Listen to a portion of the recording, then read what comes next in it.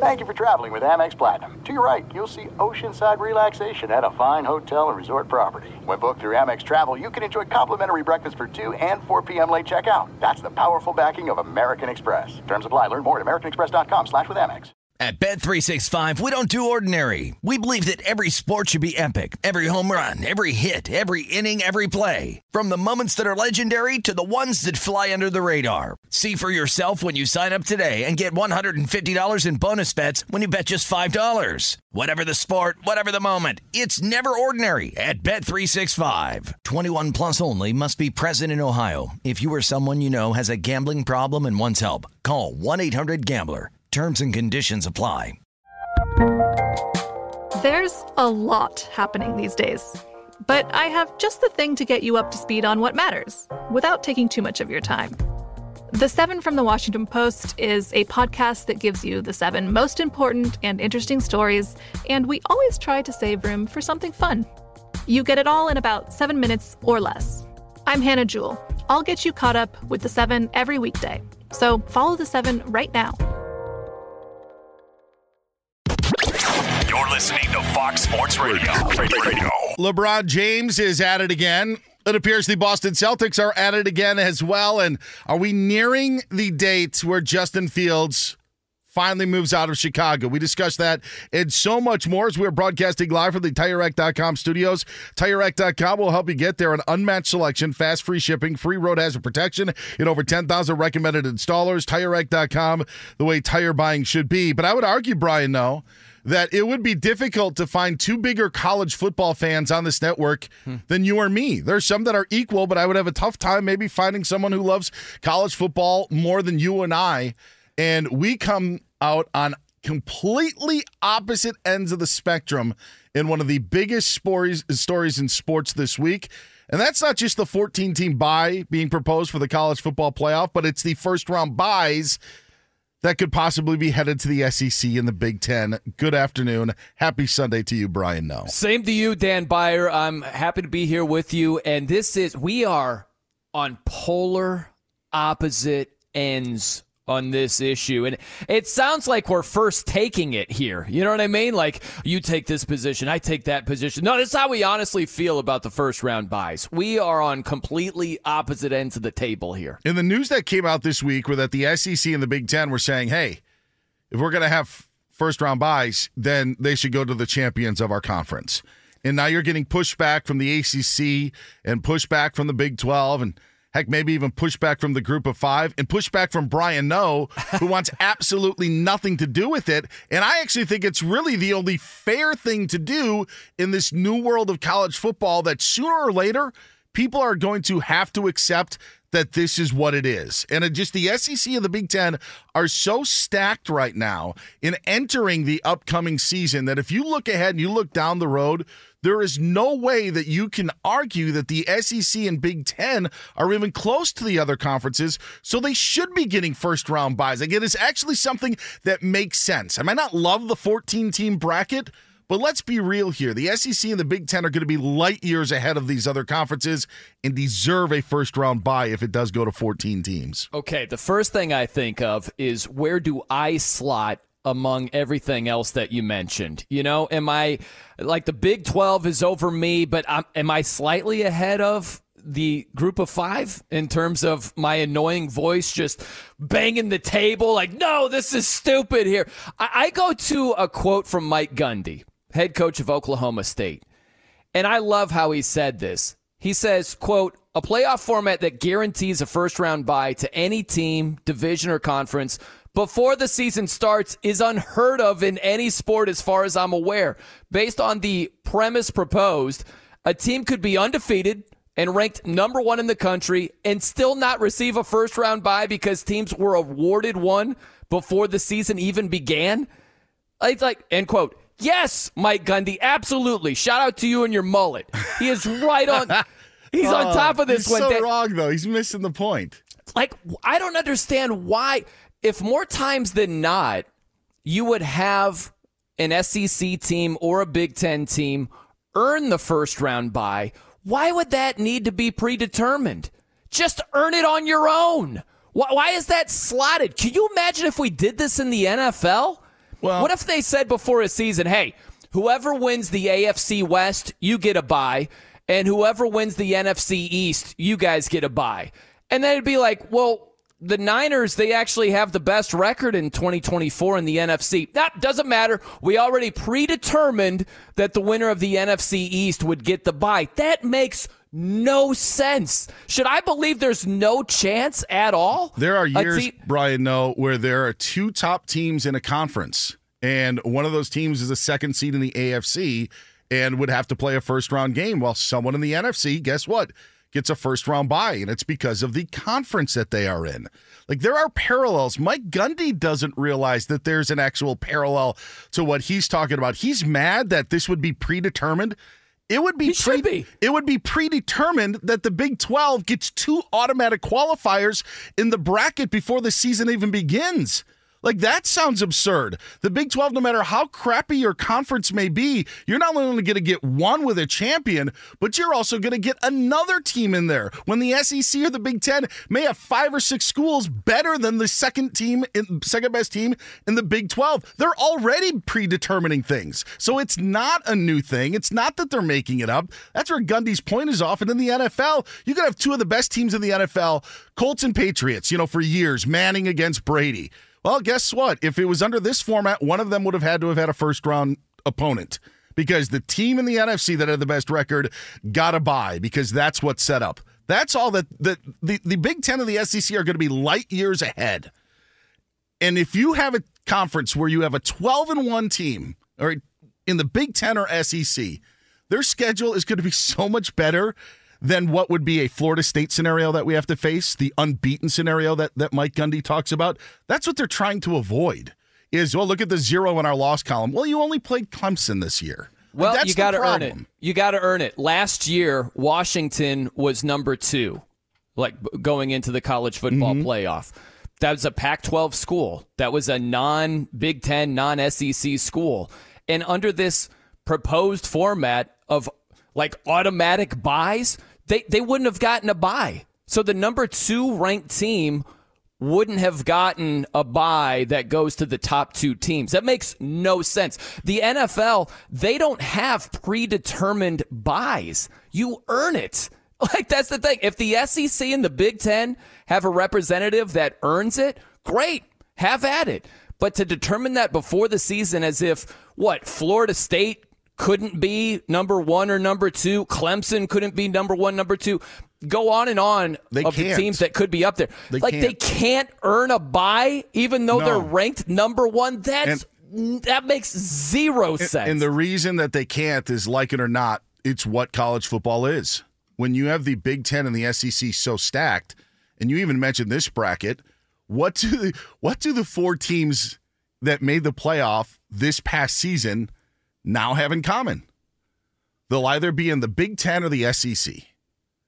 And the gaps that were between the Pac-12 and the ACC and the SEC over the past years were I don't want to say negligible, but you could argue there was a point where we thought maybe the Pac-12 was the best conference in football this past year. Well, now you lose USC, Oregon, and Washington, and then UCLA to the Big Ten. The Big 12's champion was Texas. They now go to the SEC. There's just no way that you could take those losses of those schools. And I love Utah. I love what Kyle Whittingham has done. Arizona's obviously going under some change with Jed Fish no longer there, but they had a great season last year. Them going to the Big 12 and Deion Sanders coming in is not enough to close the gap that the SEC and the Big Ten have made by the additions of those schools. I don't know why you want to predetermine that, though. And that's the thing is, if you look at the SEC or the Big Ten, it's impressive the top teams that they have. But they still have teams that are in the middle. They still have bottom feeders. You could pick any school you want in either conference. They don't play the best of the best the conference has to offer from top to bottom. They've got some middle tier opponents. They've got some bottom feeder opponents. And it's going to be comparable to the schedules that other teams play in other conferences, not named the Big Ten or the SEC. So play it out and earn it. Don't have anything predetermined. Do you think that the ACC then would say, all right, we will do away with our automatic qualifying bids because we want the opportunity for our potential champ to be to get a first-round bye? I don't know what they would say, but I know that you can have your cake and eat it too. You know what I mean? Like this idea that we should just go along with the predetermined first-round buys. I'll tell you this, Dan. I'll meet you slightly halfway. It sounds like we might be on the same page, maybe, on this one. I hate that in this 14-team playoff format, we would have 11 automatic qualifying spots. We'd only have 3 at-large bids. Mm-hmm. And regardless of the conference, it could be whatever, Big 12, could be Big 10. Like, to automatically qualify 2 or 3 teams, depending on your conference, what if you don't have a team that's in the top 14 and you automatically get a seat at the table? I don't like that either. That's Louisville in the ACC this past year. You know, they play in the ACC championship game. And that's the question. Like, would the ACC want to risk only having one team, maybe being their numero uno 13-0 squad, getting that first-round bye, or would they rather have 2 institutions automatically be placed in the bracket? And I think that's what the Big Ten and the SEC are saying, is they're saying, listen, the gaps between our leagues and their other leagues are significant. We understand that if we're going to give them 2 automatic qualifiers per league, that we at least need something a little bit more, because there could be a Michigan, Ohio State, Washington scenario, and here's Oregon sitting there, and they watch Louisville get into the bracket instead of the Ducks, because that could play out, or Oregon and a Penn State, because now you're also competing with other SEC teams. That's where Gundy was wrong in this, in saying that this has never happened before, but it's actually happening within the bracket. To your point, Brian, they should just take the 14 best teams. And if you wanted to keep one from the group of 5, then move that in. But when you start assigning automatic qualifiers, you're then limiting the power of the actual powers in college football. And I don't know if people are just so against the 14. I know you and I don't love it, but it's the reality of what college football is there is just going to be a huge, enormous gap between what the SEC and the Big Ten provide and the ACC and the Big 12. And that's where I actually think the Big Ten and the SEC are like, you got to at least give us this. If we're allowing you guys 4 automatic spots, and maybe 2 of those would already be earned, but they're sacrificing other things. They want something off the top. And if it's the top 2 seeds, I think it's only fair for how far ahead those 2 leagues are going to be past these other conferences. I hate all of this. And I love college football, Dan. If we're going to 12 teams, we've talked about this. I'll give you the Cliff Notes version. I would like to see the 5 and 7 model, and they have that. That's what we have for 2 years. And I would love to see home games throughout the playoffs, except the title game, just like the NFL. That would be amazing to have every game at a home stadium. Way better than a neutral site in the semifinal round or what have you, right? I would love that. If we expand it to 14, because we got to have more money. If you had a 5 plus 9, I'd much rather have that. I'd rather have 5 spots. You win your conference. Okay, you get a seat there. And, we have 9 automatic, 9 at-large bids. Earn your way in there. I hate this. And I don't think that the Big 12 or ACC want that, because they are – look at what happened to Florida State, right? I mean, you lose Jordan Travis, and I know this is not to say that the Big 12 or ACC will have, to lose their starting quarterback, but another reason what was so difficult was Florida State really kind of just hung their hat on the win against LSU. At the start of the season, like that was the one that you can point to, where their conference didn't provide much resistance outside of what you had. Again, Louisville was their opponent in the conference championship game. Yeah. Michigan, they had to play Iowa in the conference championship, but the week before they played an unbeaten Ohio State team. And so that's where I think like the ACC and where the Big Ten and the SEC also realizes if you are the ACC, you kind of got to accept what it is, and it's a power play, and I think we all kind of have to.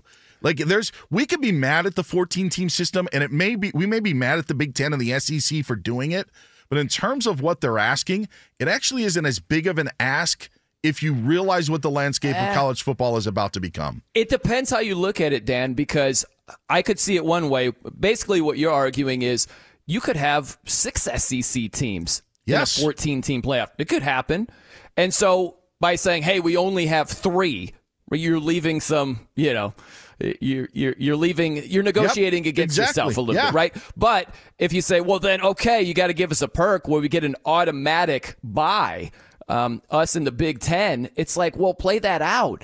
You've got whoever gets those buys, you've got a huge advantage that's predetermined where you have to win 3 games to win a title while every team that doesn't have a bye has to win 4 against the best competition the sport has to offer. That's a drastic difference, especially if you didn't earn it.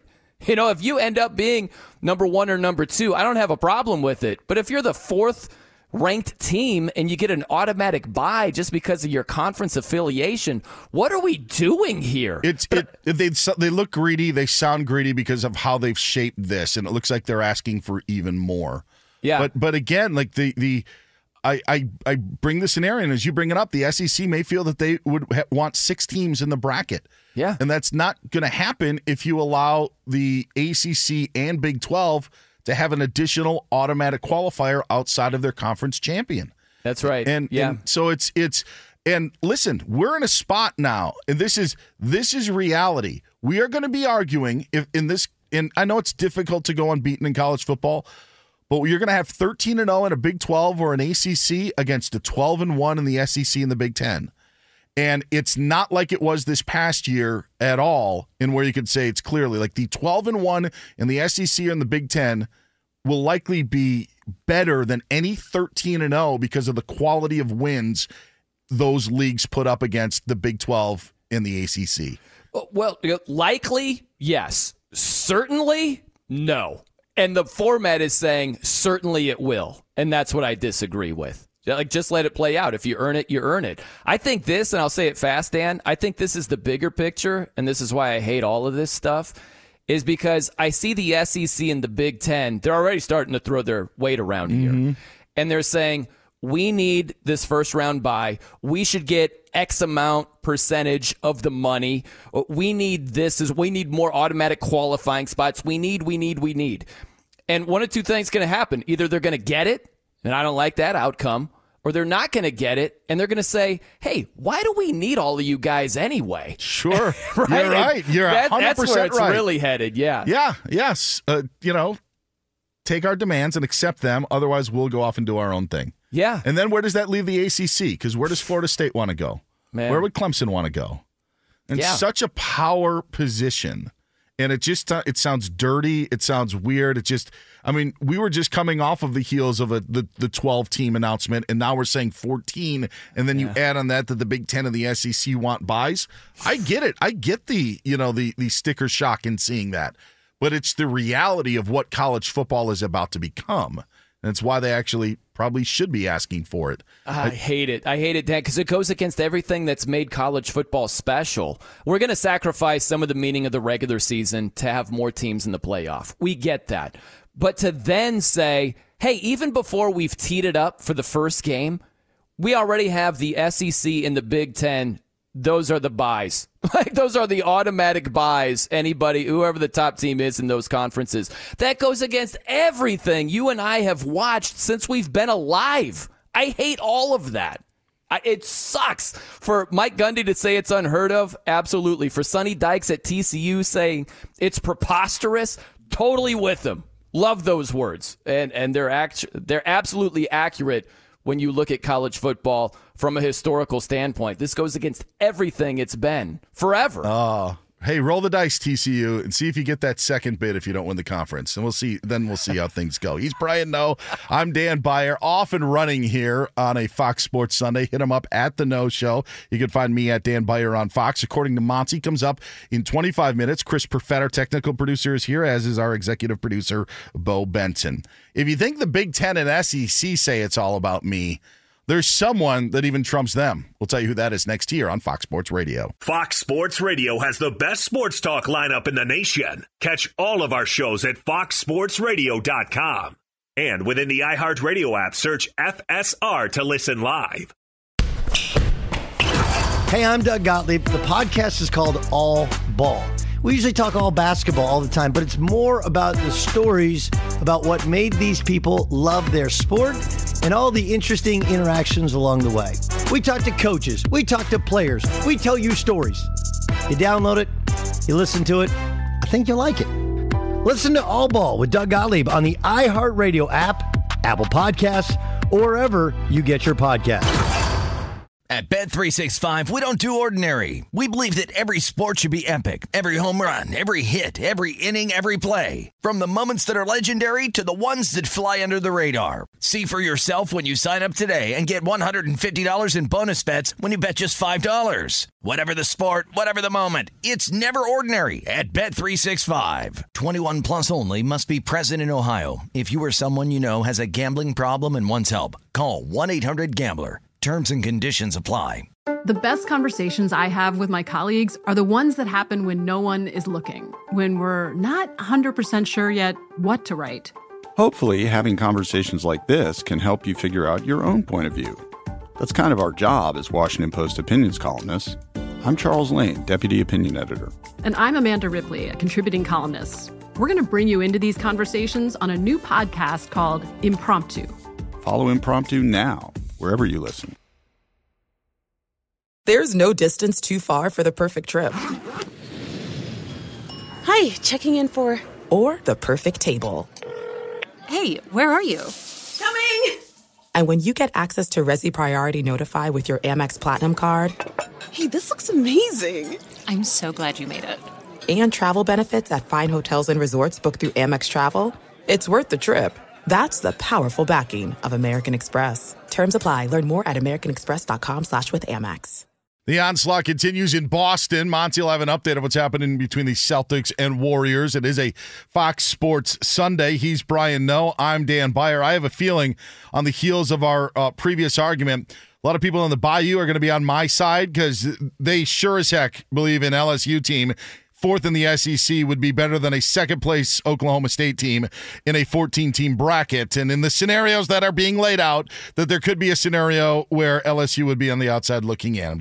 I'm just saying, the reason I bring up the Bayou is there's a really, really big deal going on in New Orleans and Fox Sports Radio. Brian Noe, we want to welcome our brand new affiliate, the new 106.1 The Ticket in New Orleans. A big thank you to market manager Pat Galloway and program director Jason Ginty.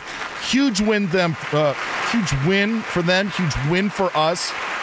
Absolutely great partnership. 106.1 FM in New Orleans, welcoming them on The Ticket. Welcome to the Fox Sports Radio family.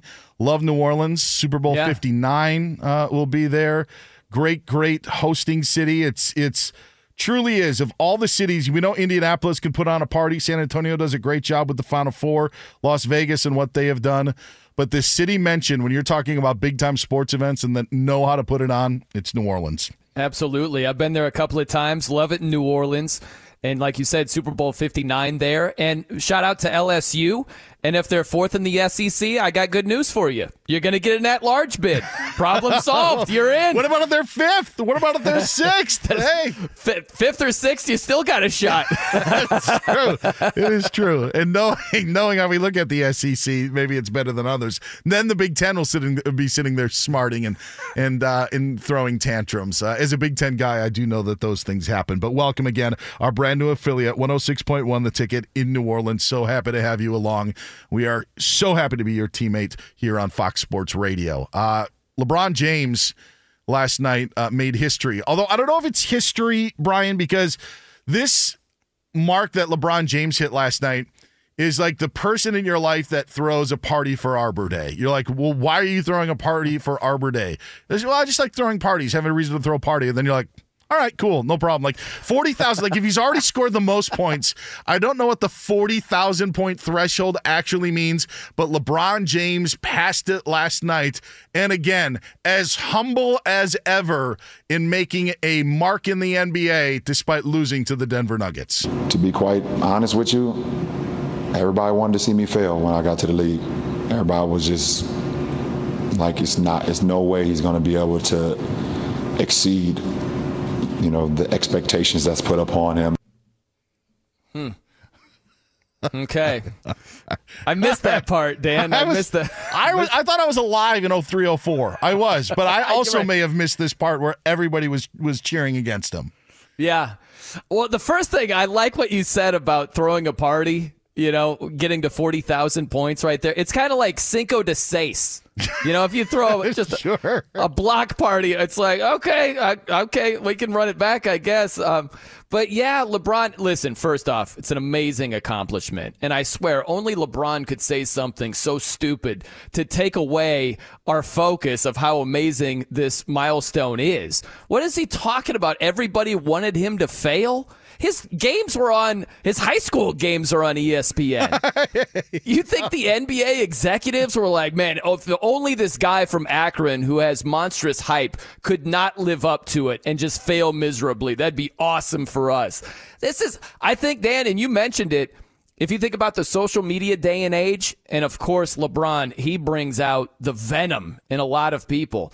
If you get a steady diet of that, I think sometimes you just believe that's what the masses think instead of a small segment of people.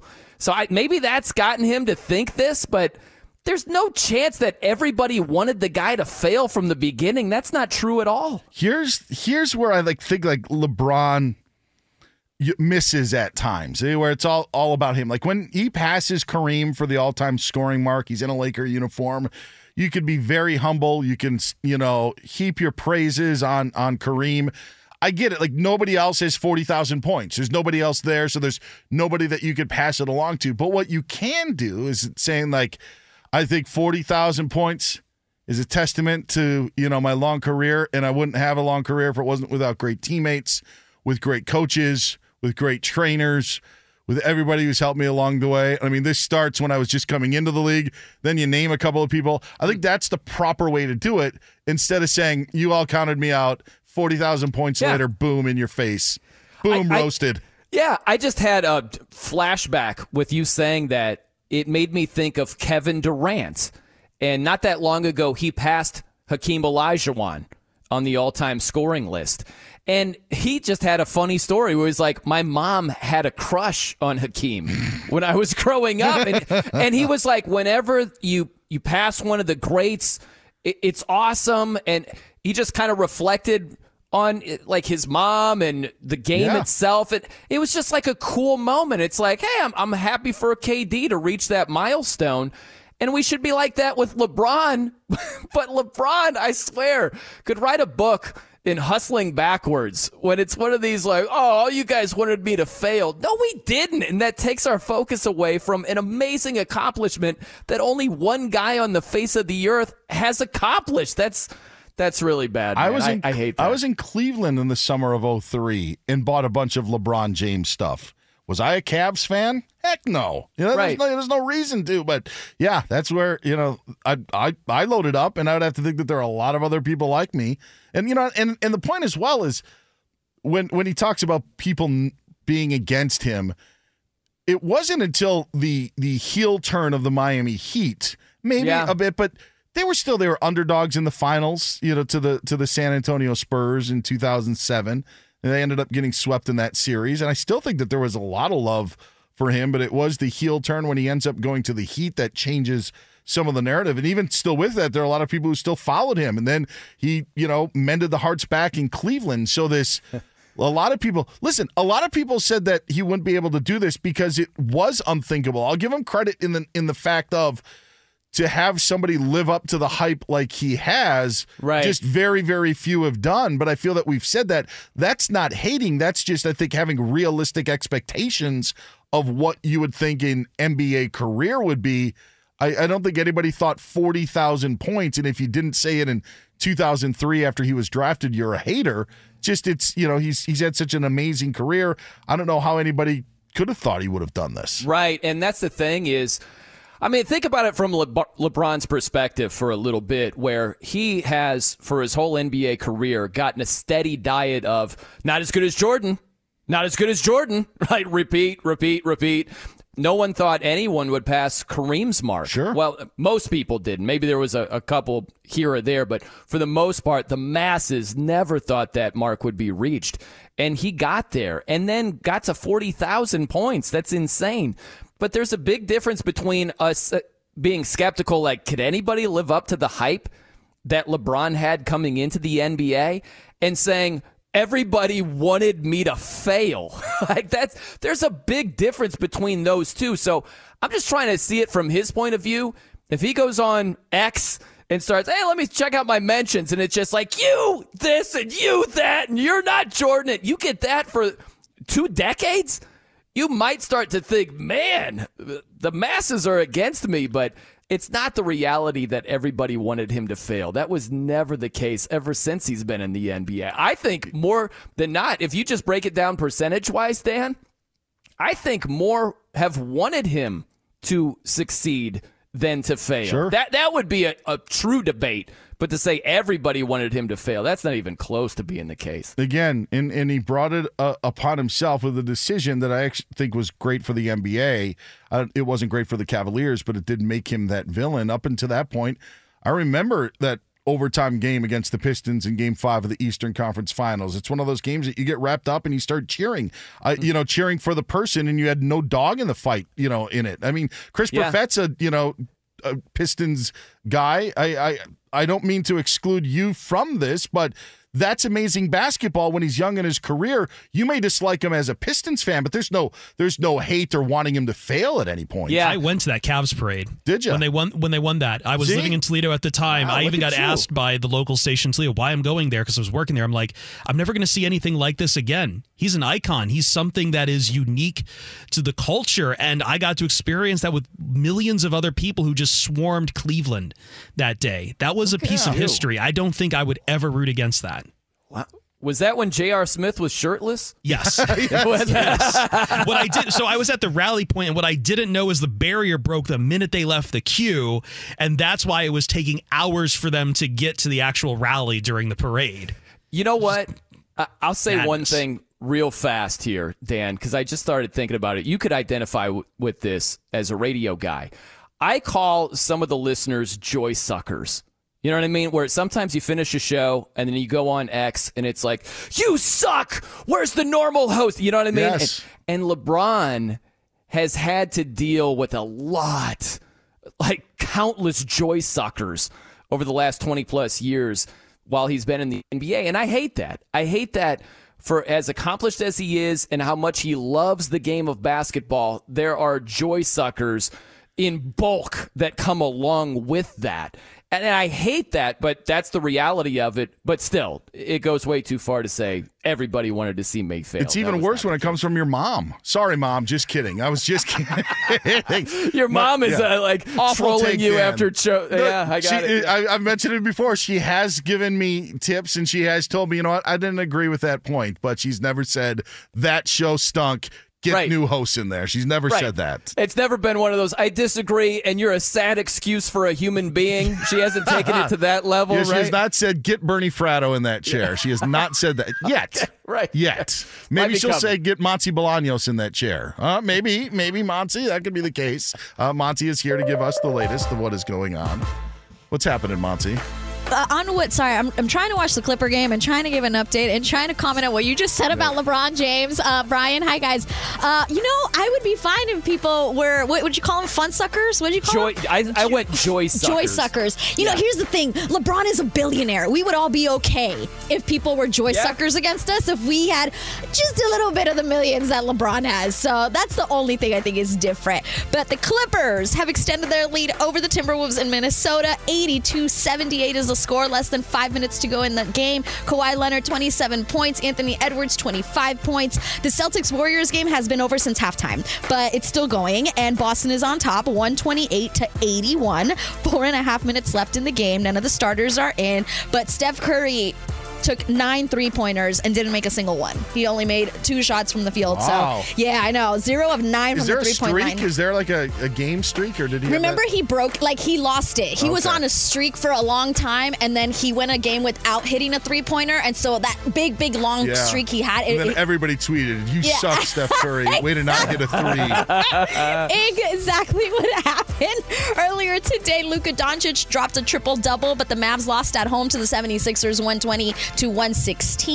Caitlin Clark dropped 35 points today. She became the Steve Hartman hates this, but became the men and women's all-time NCAA leading scorer as number 6 Iowa defeated number 2 Ohio State 93 to 83. On Fox, we got the NASCAR Cup Series still coming from Las Vegas. We're officially in stage 2, and after 142 laps, Kyle Larson is in the lead with Kyle Busch right behind him and Denny Hamlin in third place so far. In the NFL, the Miami Dolphins are unlikely to use a franchise tag on defensive tackle Christian Wilkins. It would make him an unrestricted free agent. And the NFL Network reports that the new kickoff rule crafted by NFL special teams coordinators would allow teams to attempt an onside kick only when trailing in the fourth quarter, and it would require them to declare it in advance. Yeah.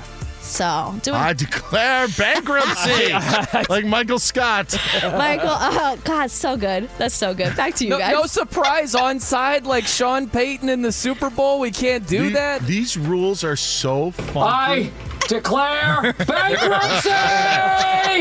These rules are so funky that I thought about adding them to our show list. It would take up a whole segment just to be like, if, then that, but this, then that. Yeah, it's a mess.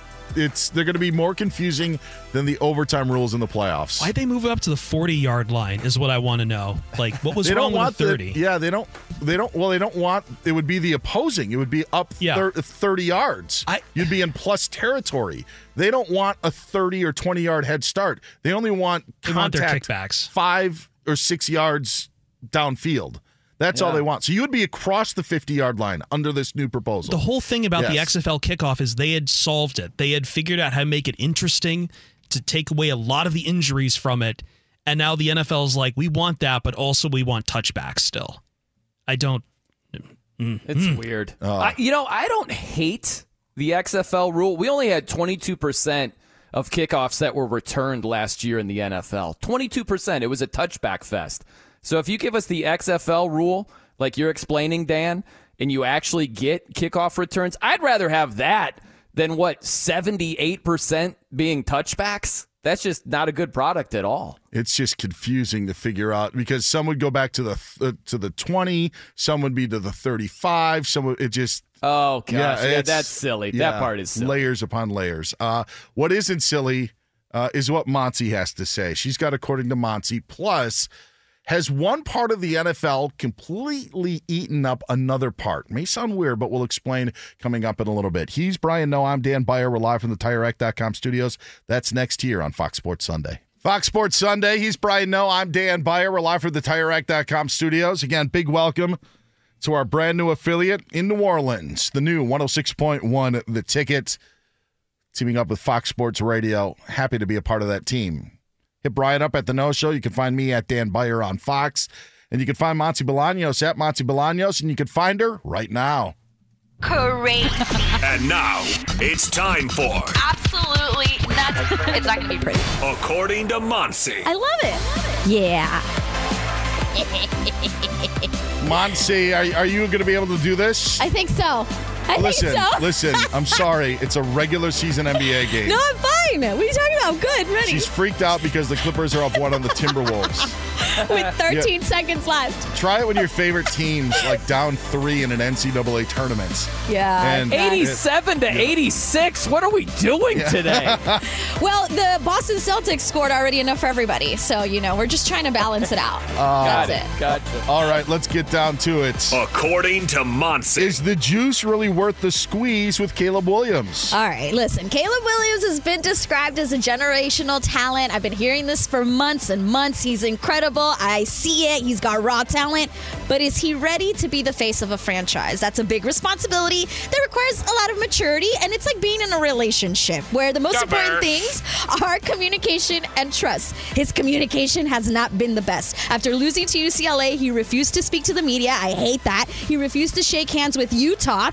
He's at the combine, not participating because he says there's plenty of tape for people to watch, and he refuses to do the medical examinations with the team. It's believed by CBS Sports that he's the first player at the combine who's been invited to decline medical exams. He doesn't have an agent. Maybe that's why he thinks it's okay, but it's hard not to see it as entitlement. It's reported that he has made over $10 million in NIL money. He's been described, again, as a generational talent, so maybe he's entitled, but how is he going to fit in a locker room full of men, some of which who had to work incredibly hard to make a small percentage of what he already made as a college player? I don't think the attention that the media has given him is helping him either, because the expectation is almost too high. Like, will this game, his game, translate to the NFL if he is surrounded by a better team? Because that's what the expectation is. But is he going to have a chance to actually learn and grow? Does he have the maturity? A guy who painted F Utah on his nails to be the face of a franchise and become a team player? I don't know. Maybe the S stand for fabulous Utah. Yeah, sure, because that doesn't fit on his fingernails. Listen, if you're not shaking hands, if you're not doing the press conference, that's one thing. But in this whole about to be a pro process, you have to do what you think is best for you to make sure, especially because of where he is. I have no problem with any of that stuff. According to Monse. I just want to know if Bo Benson is shooting daggers in your direction right now. According to Monse, Gilbert Arenas is proof that not everyone needs a podcast. Yeah, now this guy thinks that because European players don't bring guns into locker rooms, it means they're soft. No, that's not the reason. The defense has gone down in the NBA, but this has been going on for years. He actually said that NBA took away aggression to open up the Euro League, and that's not it at all. Luka Doncic said that the NBA, you could score a lot more easily than in the Euro League because of the rules in the space. In 2001, the NBA added the defensive 3-second rule and essentially took out zone defense because a defender can't stand in the paint and wait for you to drive. You have to be actively defending someone and be within an arm's length of an offensive player. The NBA has been shifting the league to score more for years because it's more exciting, or so they thought. Rookie star Victor Wembanyama said at the start of the season, NBA is faster, but the EuroLeague is more physical. The top two defensive players in the NBA are French.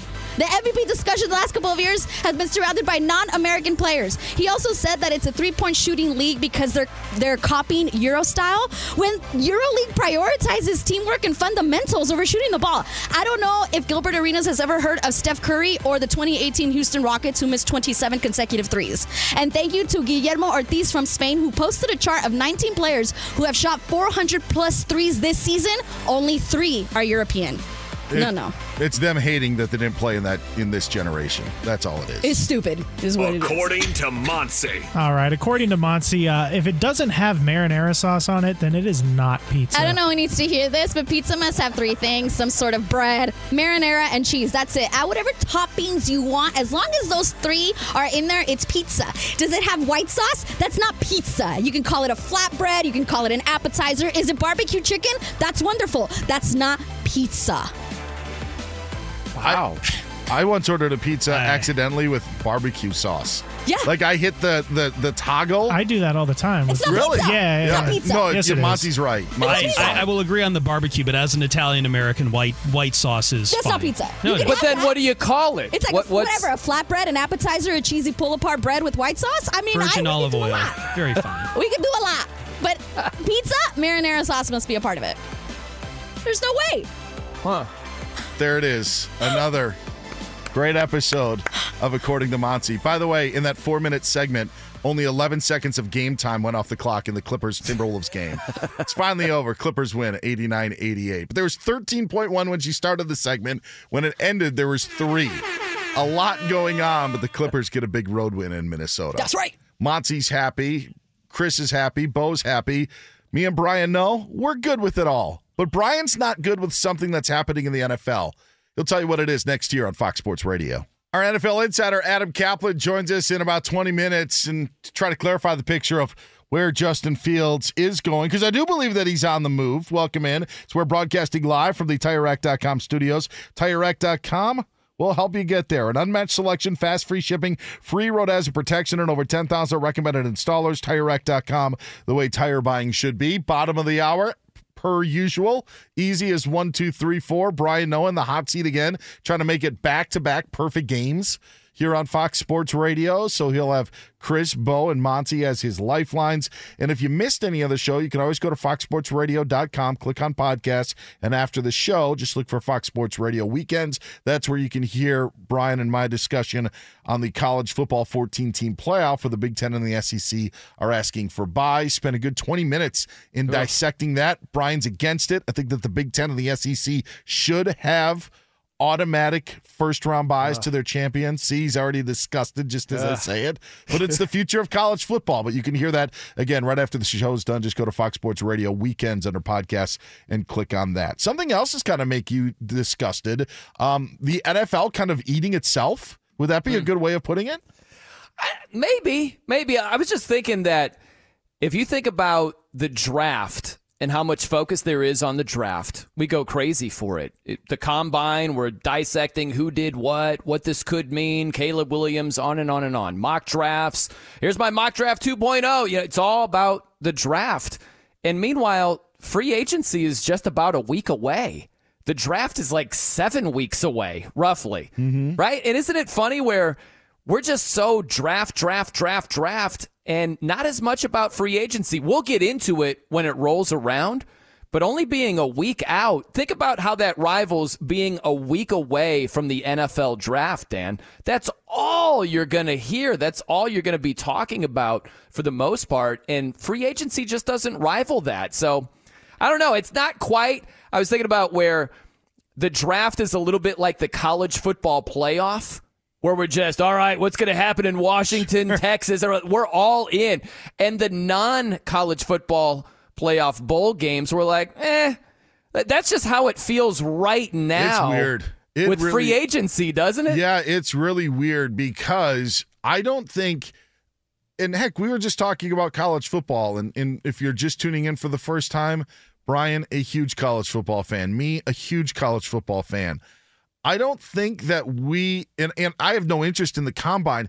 There's no connection to college football fans in the NFL combine, I don't believe. Like, I don't think you tune into the combine because you love college football. And so I've always just tried to figure out, then what is it about the combine? And so when you bring this point up about us being so wrapped up into mock drafts, into what guys run in the 40s, and into what guys bench press, and who said this and that, we're taking completely unknown, quantities of these players. We have no idea really who they are outside of a few of them. Whereas free agency, we have Kirk Cousins, you have Baker Mayfield, you have Mike Evans, you have Justin Fields on the trading block. Guys that we know about, guys that we are very, very familiar with, that we watch week in and week out, that we had on our fantasy teams. And I don't know the answer. And that's the crazy thing about it is I don't think that the combine is great. I am not a combine fan, yet it feeds into the craze of the NFL draft. And I don't know if it's the show. I don't know if it's the drama and the presentation. I don't understand it myself. I know sometimes free agency doesn't live up to the billing. Maybe a guy just re-signs with the team and he was the biggest fish that there was, but still, like, there is more familiarity with the players who are available bouncing between teams than there is in anything from the combine or these players coming to the pros, yet we love that 100 times more than the combine. Yeah, I think there's something where, for the most part, the unknown in the NFL is way more interesting than the known. And there are exceptions. If for some reason the Chiefs were trading Patrick Mahomes, that's the known. There'd be a lot that was said about that. There would be a lot of intrigue. But as far as like Mike Evans, he's put up numbers for a decade with Tampa. And it's like, where's he going to go? We'll see, right? But who's going to take Rome Odunze, right? Is it Malik Neighbors or is it another receiver that's going to go first overall? Is it Marvin Harrison Jr.? Is that the right play? Like, all that stuff, the unknown, for the most part, I think is more intriguing. Yeah. And when you talk about the draft, that's the ultimate puzzle to try to put together. And it's like we all become mini GMs and say this team should do this and they shouldn't do that, and they're out of their minds if they do this. And I think that we go back and look at past drafts and say, man, the Bears could have drafted Mahomes instead of Mitch Trubisky. What were they thinking? It's just, it grows and grows and grows. And the popularity of college football feeds into that because you are familiar with the top end guys. Yeah, and there are things that are true, like the hit rate in free agency, I think, is a lot less than it is in the draft. But that's not what makes the draft exciting. Like when we talk about like free agency in terms of like those players truly working out, there are a lot of teams that just will wait for teams with a lot of cap space to go and spend money, and then they'll dive into the pool a week later to see what's left, to see if there's anything of value or of a bargain there. And that's, like the Seahawks are my favorite team, and that's kind of been their way that they've operated throughout free agency most of John Schneider's tenure. So maybe that's a part of it. Maybe because I just know that, hey, this opening of free agency subconsciously is not going to be anything that the Seahawks are going to go after. They're not going to be, talking with Mike Evans or bringing in Kirk Cousins, maybe in a weird way. Maybe all of a sudden they're trying to talk with the Bears about Justin Fields, but I'm only bringing up hypothetical situations that would get me interested in this. But there they are sitting at 16, Brian, and I'm like, okay, do you trade back? You don't have a second because you did the trade with the Giants to get Leonard Williams. Where do you do? Can you get the tackle or guard that you're looking in the middle of the draft? Can you get a number one next year to set up better? Those are all scenarios that I'm looking at. So maybe as we're doing this exercise and talking it out, maybe I'm realizing on why it is more important to what you said. It's the unknown of what could happen. That's really what it is. And with all the soon-to-be rookies, we're just trying to figure out who's going to do what.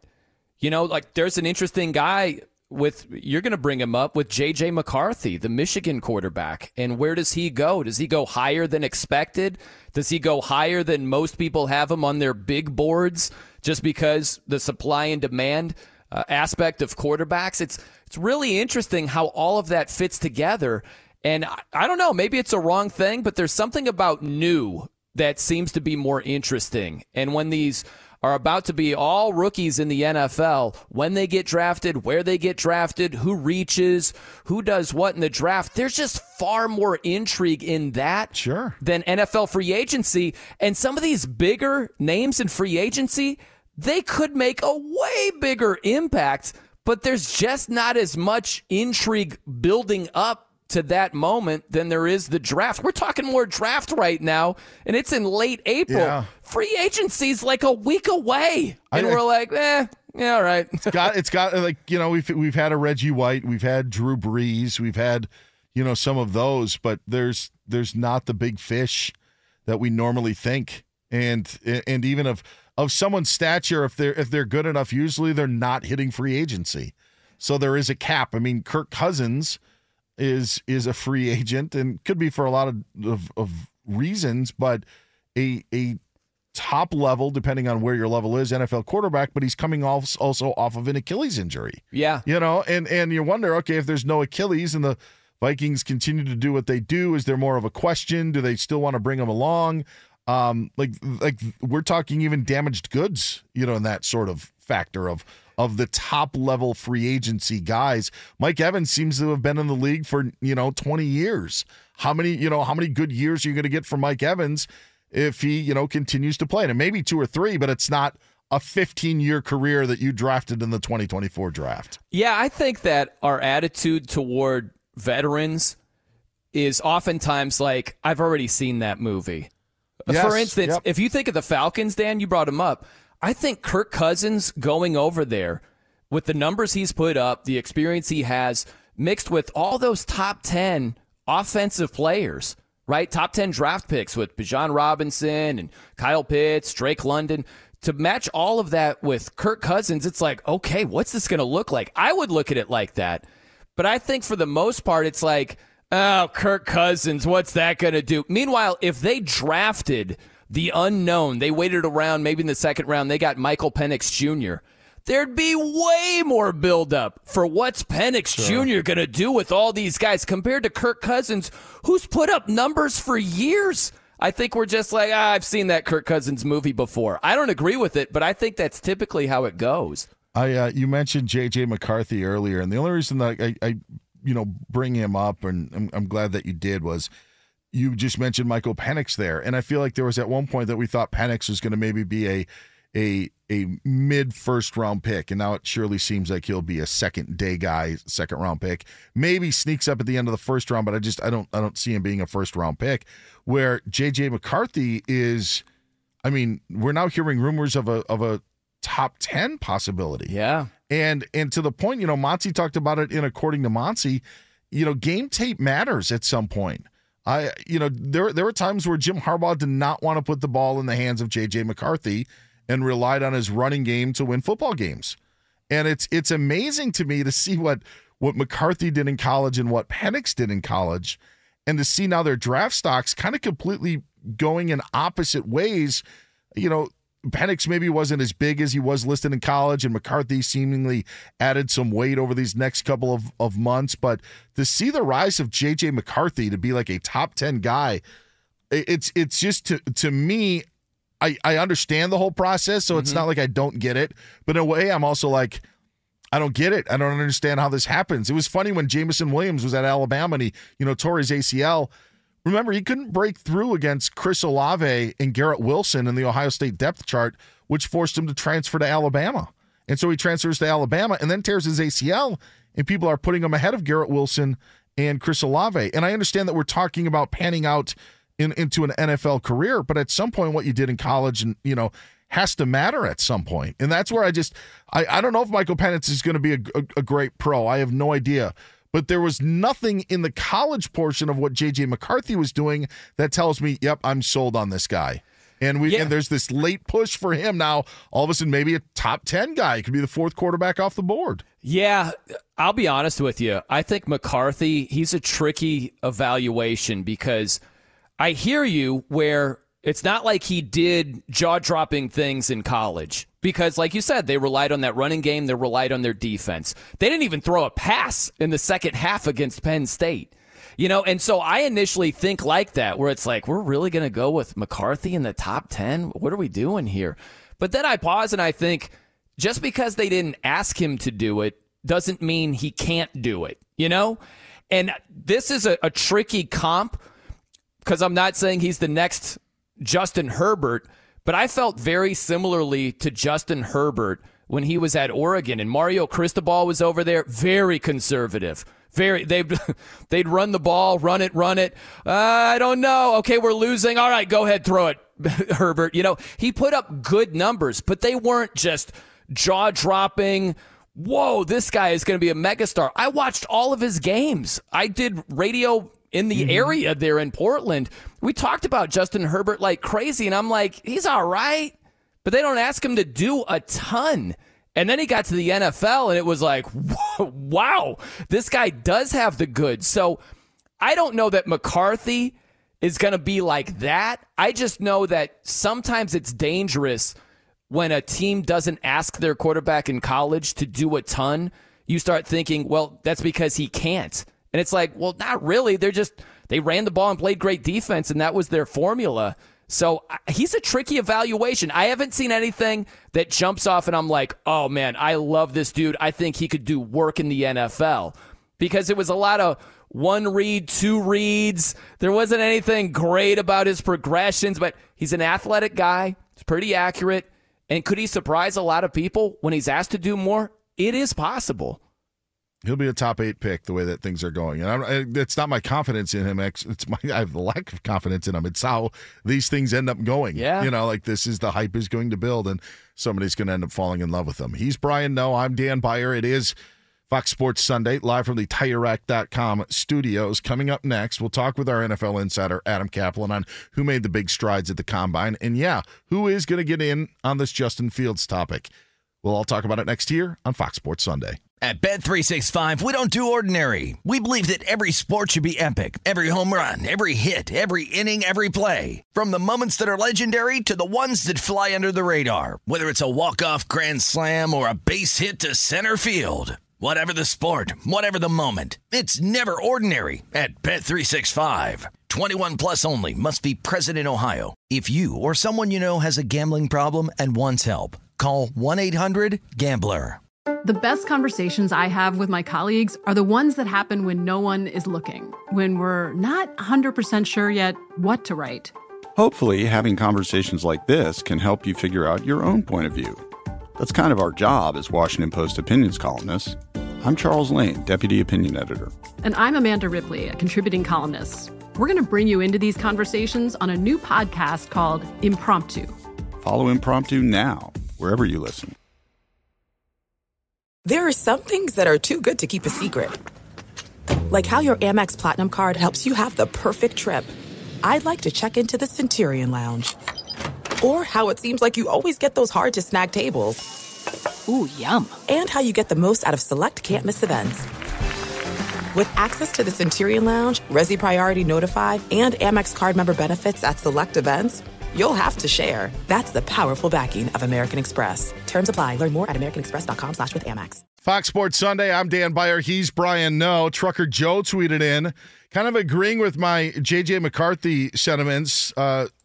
He tried to compare him to Mac Jones, but essentially it goes back to your point, Brian, of the unknown is kind of what you want in the NFL, it feels like. The potential is what you're drafting instead of maybe the known commodity of what you got with a Michael Penix. And I use the example of Garrett Wilson and Chris Olave, who were NFL-ready receivers when they were still at Ohio State.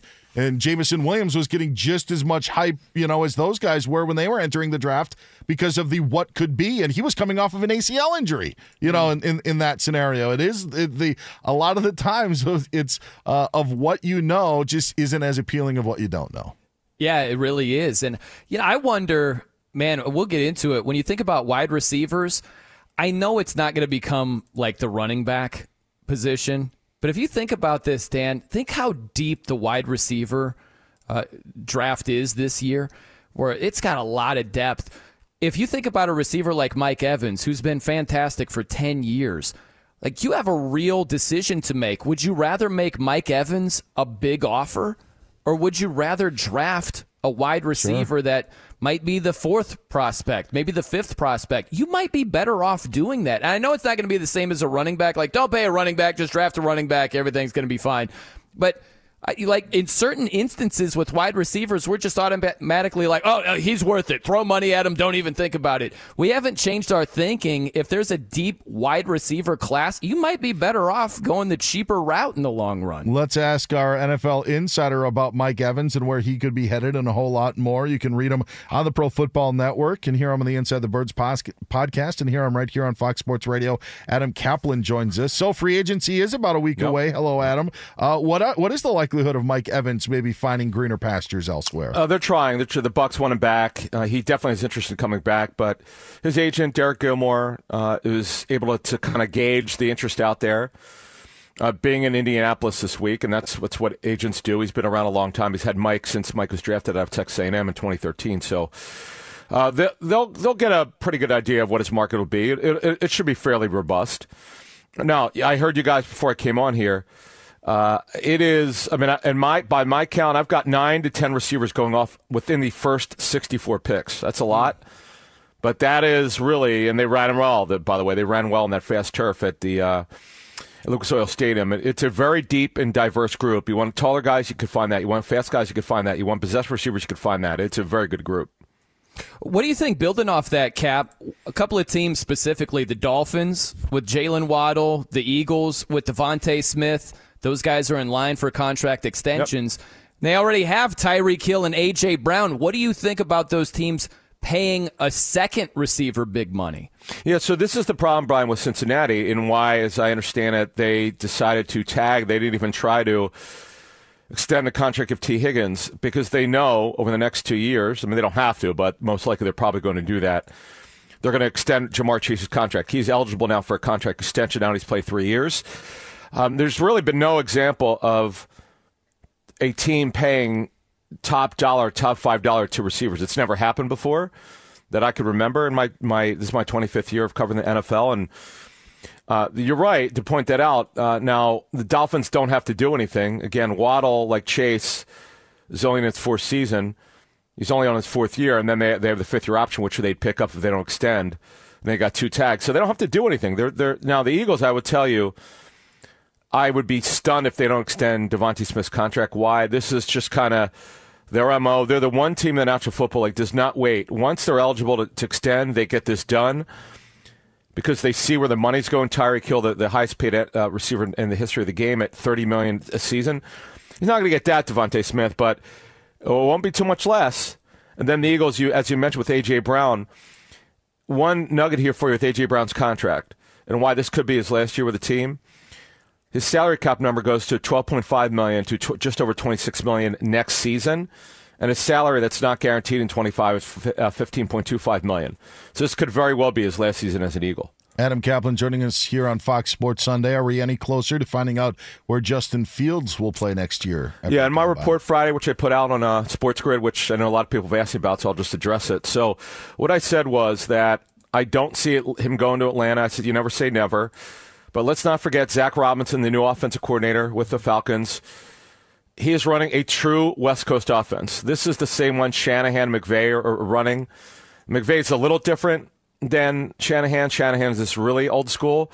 But Zach Robinson's running a timing-based offense. That is not a good fit for Justin Fields. Again, I never say never.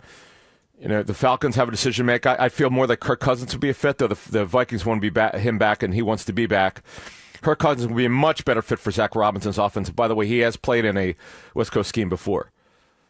How about the quarterback dominoes, Cap, where the Falcons and all teams, is Kirk Cousins the first domino to fall? And then you think, well, if we don't get him, maybe Baker, maybe Fields.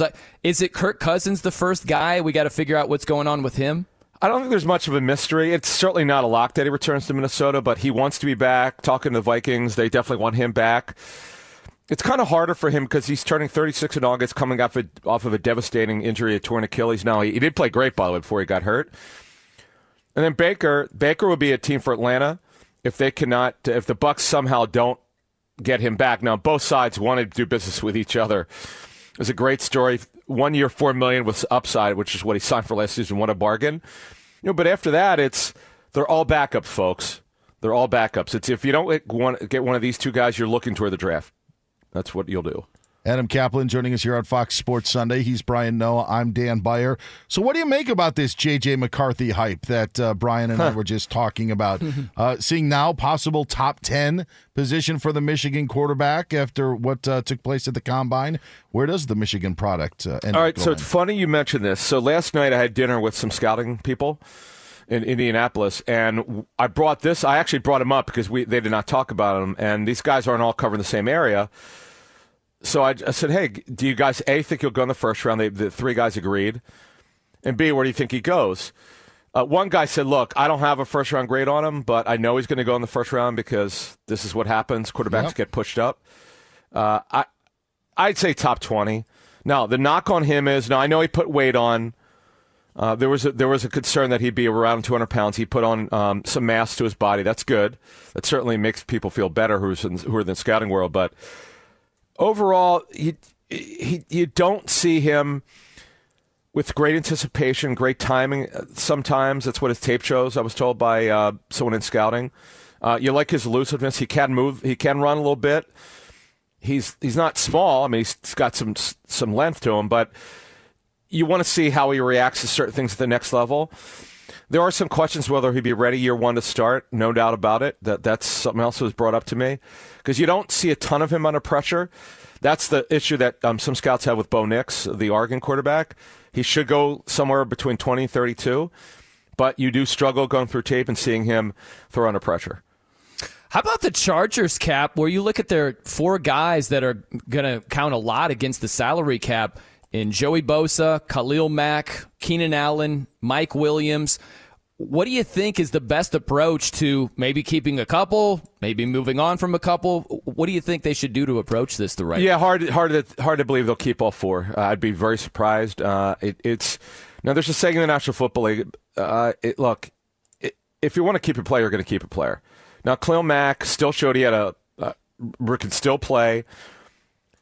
He just turned 33. You never want to wait till it's too late. This is, by the way, Mack's last year of his deal. His salary cap number is over $38 million, which is a quarterback number. You've got a new general manager. You've got a new head coach, new defensive schemes. Someone's going to have to go here. I can't see it. And by the way, Mike Williams, there's no. They haven't made a decision yet what they're going to do with these contracts. Mike Williams is coming back from a torn ACL. His salary cap number due to the restructure last September is over $32 million. You mentioned Keenan Allen, who just could not get healthy. Yeah. He's also in the last year of his deal, salary cap number of $34 million. I wrote this for Pro Football Network to start last season, that it's hard to imagine both those guys would be back, and here we are. We didn't know Williams would tear his ACL. So I'd imagine one, if not two, of these guys would go. And here's the other problem.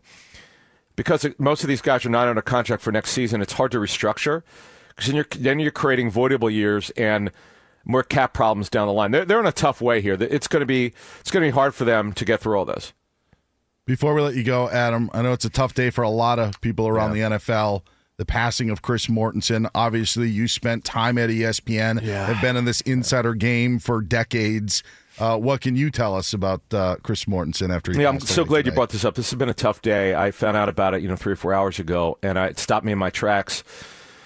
So I told Mort this when we worked together. We worked closely for 2 years before his illness. I told him that he was the inspiration for my career, that is something but without him, and as a reporter, I remember where I was in 1998, believe it or not, at a fancy football convention, and I asked him this question: could you find out what's going on with Dorsey Levins's contract? And he called Ron Wolf, and I picked his cell phone up, and I'm like, I can't believe this is happening. Like, I was like mesmerized. Yeah. And I told him that. We laughed about it, and he's a special guy. The other thing that I love about him is he's sending you a really nice note. And I know we've seen people on social media, reporters in our business, put this out. I'm probably going to do something tomorrow. My story's going to be a little different, but he would always send encouragement, like out of the blue sometimes. And I'm sad that I did not be in touch with him in recent months. That's obviously disappointing, but special human being. And again, the number one inspiration in my career. There's not even close. And like Will McDonough, the late Will McDonough was another guy that I saw growing up. But to know more, just to love him, I'm telling you, the guy was a special human being. He's Adam Kaplan, our Fox Sports Radio NFL insider. Great words on the passing of Chris Mortensen earlier today. Adam, thanks so much. We'll talk to you next week. Hit him up at Kaplan NFL. Let's head over to the news desk. Monty Bolaños has got the latest, and then after that, she'll serve as a lifeline, one of the 3 lifelines for Brian Noe in our game of easy is 1, 2, 3, 4. What's going on, Monty? When I watch these NASCAR races and they start going to the pit and changing these tires, I can't help but be in awe. How quickly they move. Crazy. I just had my tire situation, right? So maybe that's what it is. Because I'm just like, oh my, how quickly did you just put those tires on? Monty, I'm so cheap. My back right tire, it keeps going flat. And I'll just put air in it every 3 weeks or so. It's going flat again. I just keep putting it off. I need to take it to a NASCAR track. You probably have a puncture in it. You should probably. My tire got completely shredded, and I nearly died in that. Have you taken it? Because if it is a little hole, they can patch it, and then you probably did. Yeah, that takes some places will do it for free. Yeah, I did that once, but it's going down again. Yeah, no, I hear you. So on Tuesday, I came into work literally on my 8-minute drive to work. I was getting a flat tire. Like, by the time an hour into my shift at 7 a.m., I went to look at it. I had a flat, complete tire, and I had like a slash on the tire. Like, I couldn't fix it. And by the way, go ahead. I didn't know if you were done. So no, I was just saying. Finish. And then I found out I didn't have a spare tire in my car because I have a hybrid plug-in, so it's where the battery is. So I had to get towed. I just bought new tires. I was very upset. My apologies for breaking up your story. No, it'll take 10 seconds. I was on my way to work. I was working in Fresno at the time, blasting Lamb of God, as I typically do, Dan. I'm a metal guy. And the guy next to me, we're at a red light, and he's pointing down. He's like pointing down, and I'm like, yeah, man, right on. And I got to work, and my back right tire was totally flat. And I didn't know it. He was just like, this guy, he's the most laid-back guy ever. I'm like, yeah, man, I know it's flat. It's cool. I had no idea. That's so funny. Well, let's get that tire fixed, Brian, before it gets dangerous. I guarantee the gas station that has free air. Because there are very few of them now that have free air, but you find the one, and that's the one that you go back to every single time. And the most annoying thing is it's coins. I don't have coins. No, it's free. That's what I'm talking about. But the ones that you do have to pay, it's coins. Yeah. No, the coin air, terrible. I Ain't nobody got time for that. All right, let's check in on NASCAR. We are down to the third and final stage, and it looks like Kyle Larson is still in the lead. 38 laps to go. This is coming from Las Vegas. Tyler Reddick in second place. Ryan Blaney. Daniel Suarez was in the lead not that long ago, and he won the last one. So I was like, oh, maybe he's going to win this one. But no, Kyle Larson right now, 37 laps to go. In the NBA, 2 games going on. The Magic are beating the Pistons 29-27 late in the first quarter. The Hornets are up on the Raptors 31-27. They just got going in the second quarter. The Celtics dominated the Warriors 140-88. Boston is the first team in NBA history to win 3 games by 50 or more points in a season.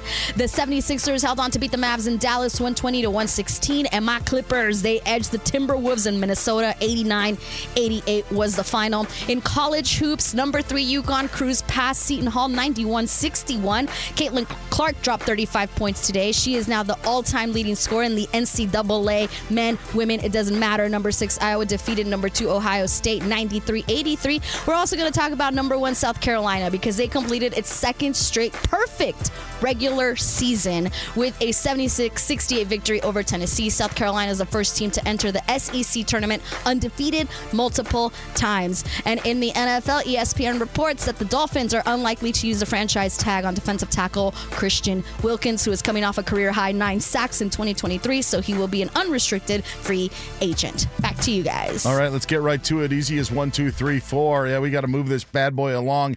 Brian knows quest to get 10 points. A simple discussion of topics where Brian does not have to give me all of the correct answers, just has to give me some of them. He has lifelines at his disposal. Monty Bolaños, Bo Benson, and Chris Perfett are here if Brian wants to workshop any of these topics. The topics today, the NBA, NFL, women's college basketball, and men's college basketball. Oh, okay. Are you ready to go, Brian? No. I am ready. Let's go. Over, under 8.5. It'll never be 9.5. That's asking too much, but I feel you'll do pretty well in this one. All right. Okay, good. Name one of 2, Brian, of the NBA's all-time highest scoring leaders that never played a game in a Lakers uniform. So the 2 highest scoring leaders in NBA history that never played a game in a Lakers uniform. Okay, gotcha. So we take LeBron off the list. We take Kareem off the list. We take Karl Malone off the list. And we take Kobe off the list. So we've got MJ. Final answer. All right, show me Michael Jordan. Yes, there he is, number 5, 32,292 points. Dirk Nowitzki also would have been an acceptable answer. But then after that, you had Wilt Chamberlain, Shaquille O'Neal. And then if we wanted to extend it, Kevin Durant would have been the 3rd. Carmelo Anthony played for the Lakers. So, 7 of the top 10 have worn a Lakers uniform. Brian, you were crazy. Yeah, wow. You are off and running. Let's go. Question number 2. It's my all-time favorite question of easy as 1, 2, 3, 4. It's been used before, but we bring it back today. Uh-oh. Name 2 of 3 NFL teams that have never had the first overall pick in an NFL draft. Oh, baby. 2 of 3. I might need a lifeline for this. My initial thought is the Ravens because they haven't been around for that long. I don't know. I'd have to workshop that one if they've had the number 1 overall pick. I'm going to workshop this with Bo Benson. Lifeline number 1 here. I could go team by team in nauseating fashion, and it would take forever for us to do that. But I'm thinking Baltimore. You thinking anybody in particular, Bo? Baltimore sounds right, but I don't know if they were treated as like an expansion franchise and given a top pick. I don't know if they were. Yeah, I don't know. I would think the Steelers have never been bad enough to be picking first overall, but that might be wrong too, thinking about some of the guys that played there. I don't know, because these teams that go back forever, I'm worried about, and the Steelers were bad for a long time. So I don't know. They could be on the list. I'm not sure. Yeah, that's wow. This is my favorite question. I love this. All right, Brian. No, are you ready to give a final answer? Or do you want to use a different lifeline? I thought Bo was going to chime in with something else. Yeah, well, if Dan loves this question, then maybe the Seahawks are one of the answers. They've never picked first overall. It's not a bad thought. Let's go. And they haven't been around as long as the Steelers and some of these other teams, right? So we'll go, Dan, Ravens, Seahawks, final answer. All right. Show me the Baltimore Ravens. They did not get the opportunity to be the first overall because everybody moved over. They were an expansion franchise, but not in the normal sense. You got that one correct. Show me the Seattle Seahawks. Yes, there it is. The other team to not have a number one pick, first overall, the Denver Broncos. Denver, wow. Pittsburgh, Okay. Terry Bradshaw, first overall. And so that's a way back in the Wayback Machine. The Seahawks could have had number one in the first draft, but instead that went to Tampa Bay.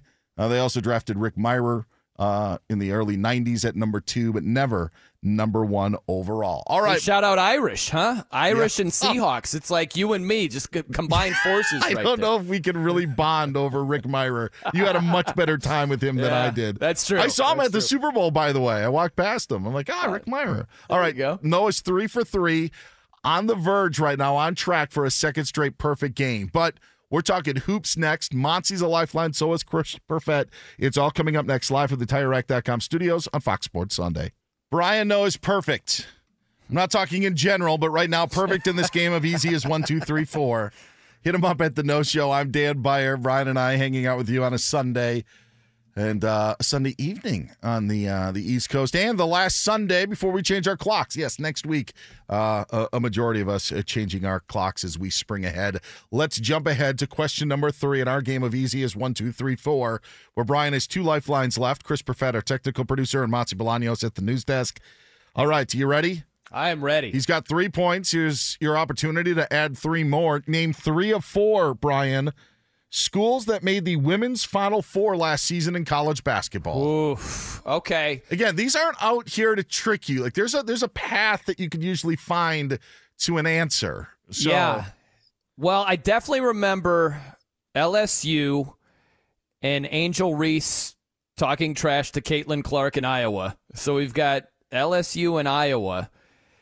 And I'm going to have to use a lifeline for one of the other 2 teams. Monty's nodding her head.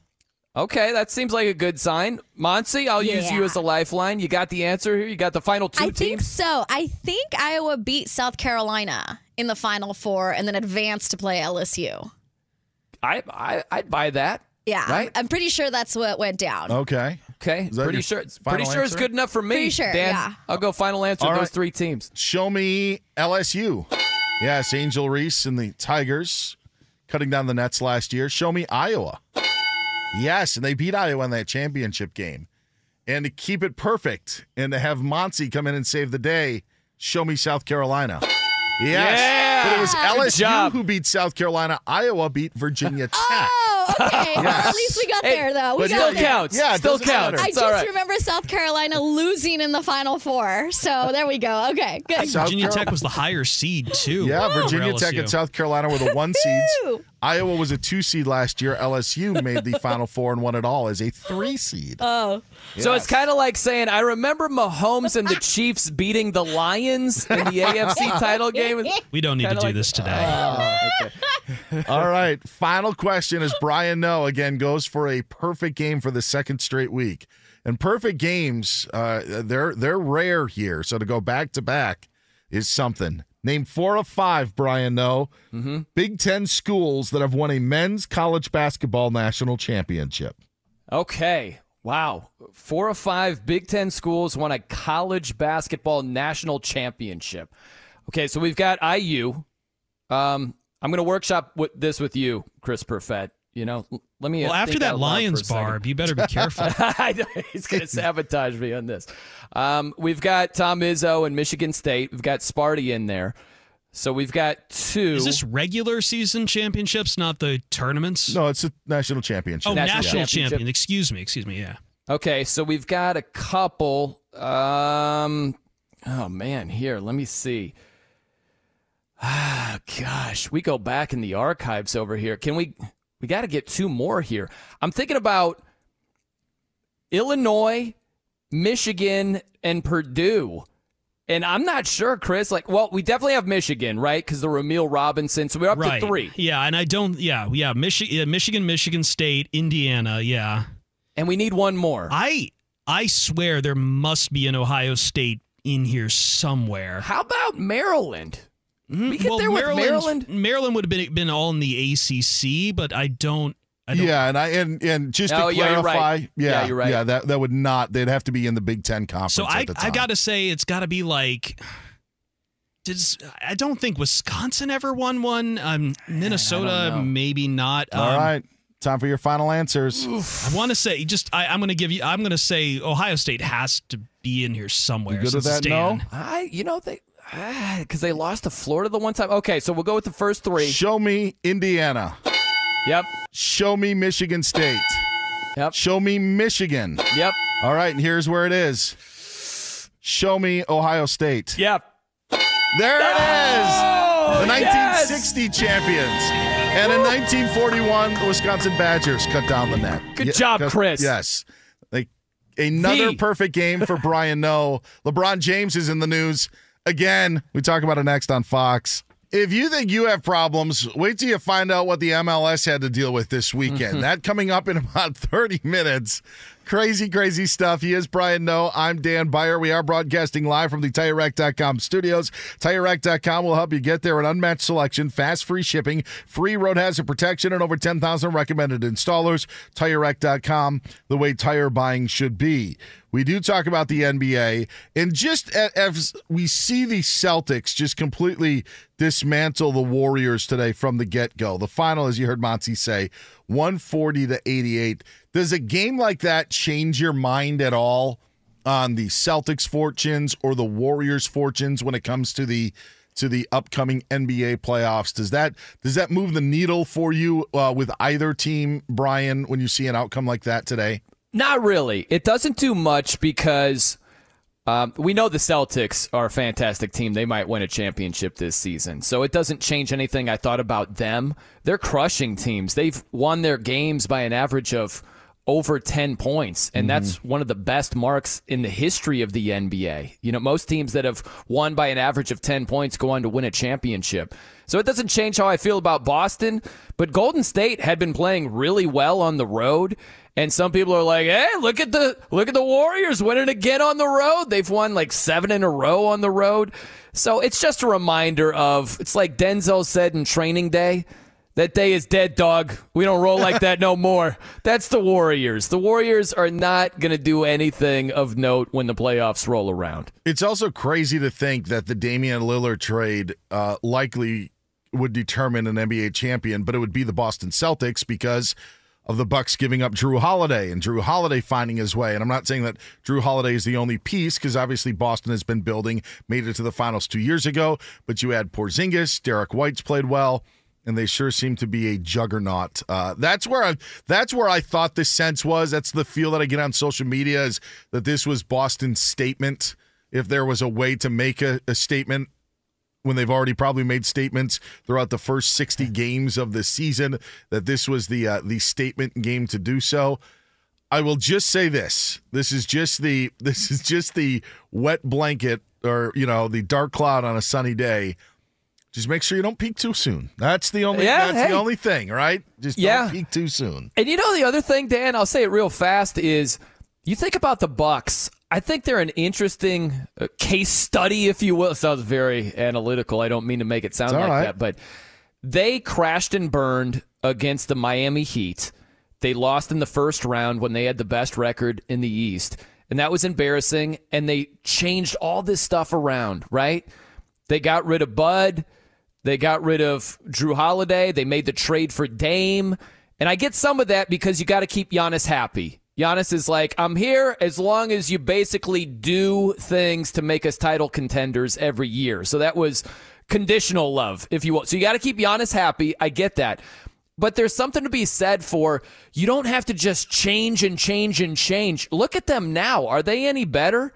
And I love Damian Lillard, but you mentioned Drew Holiday. Their problems are on the defensive end. Drew Holiday is a magnificent defensive guard. Damian Lillard is not.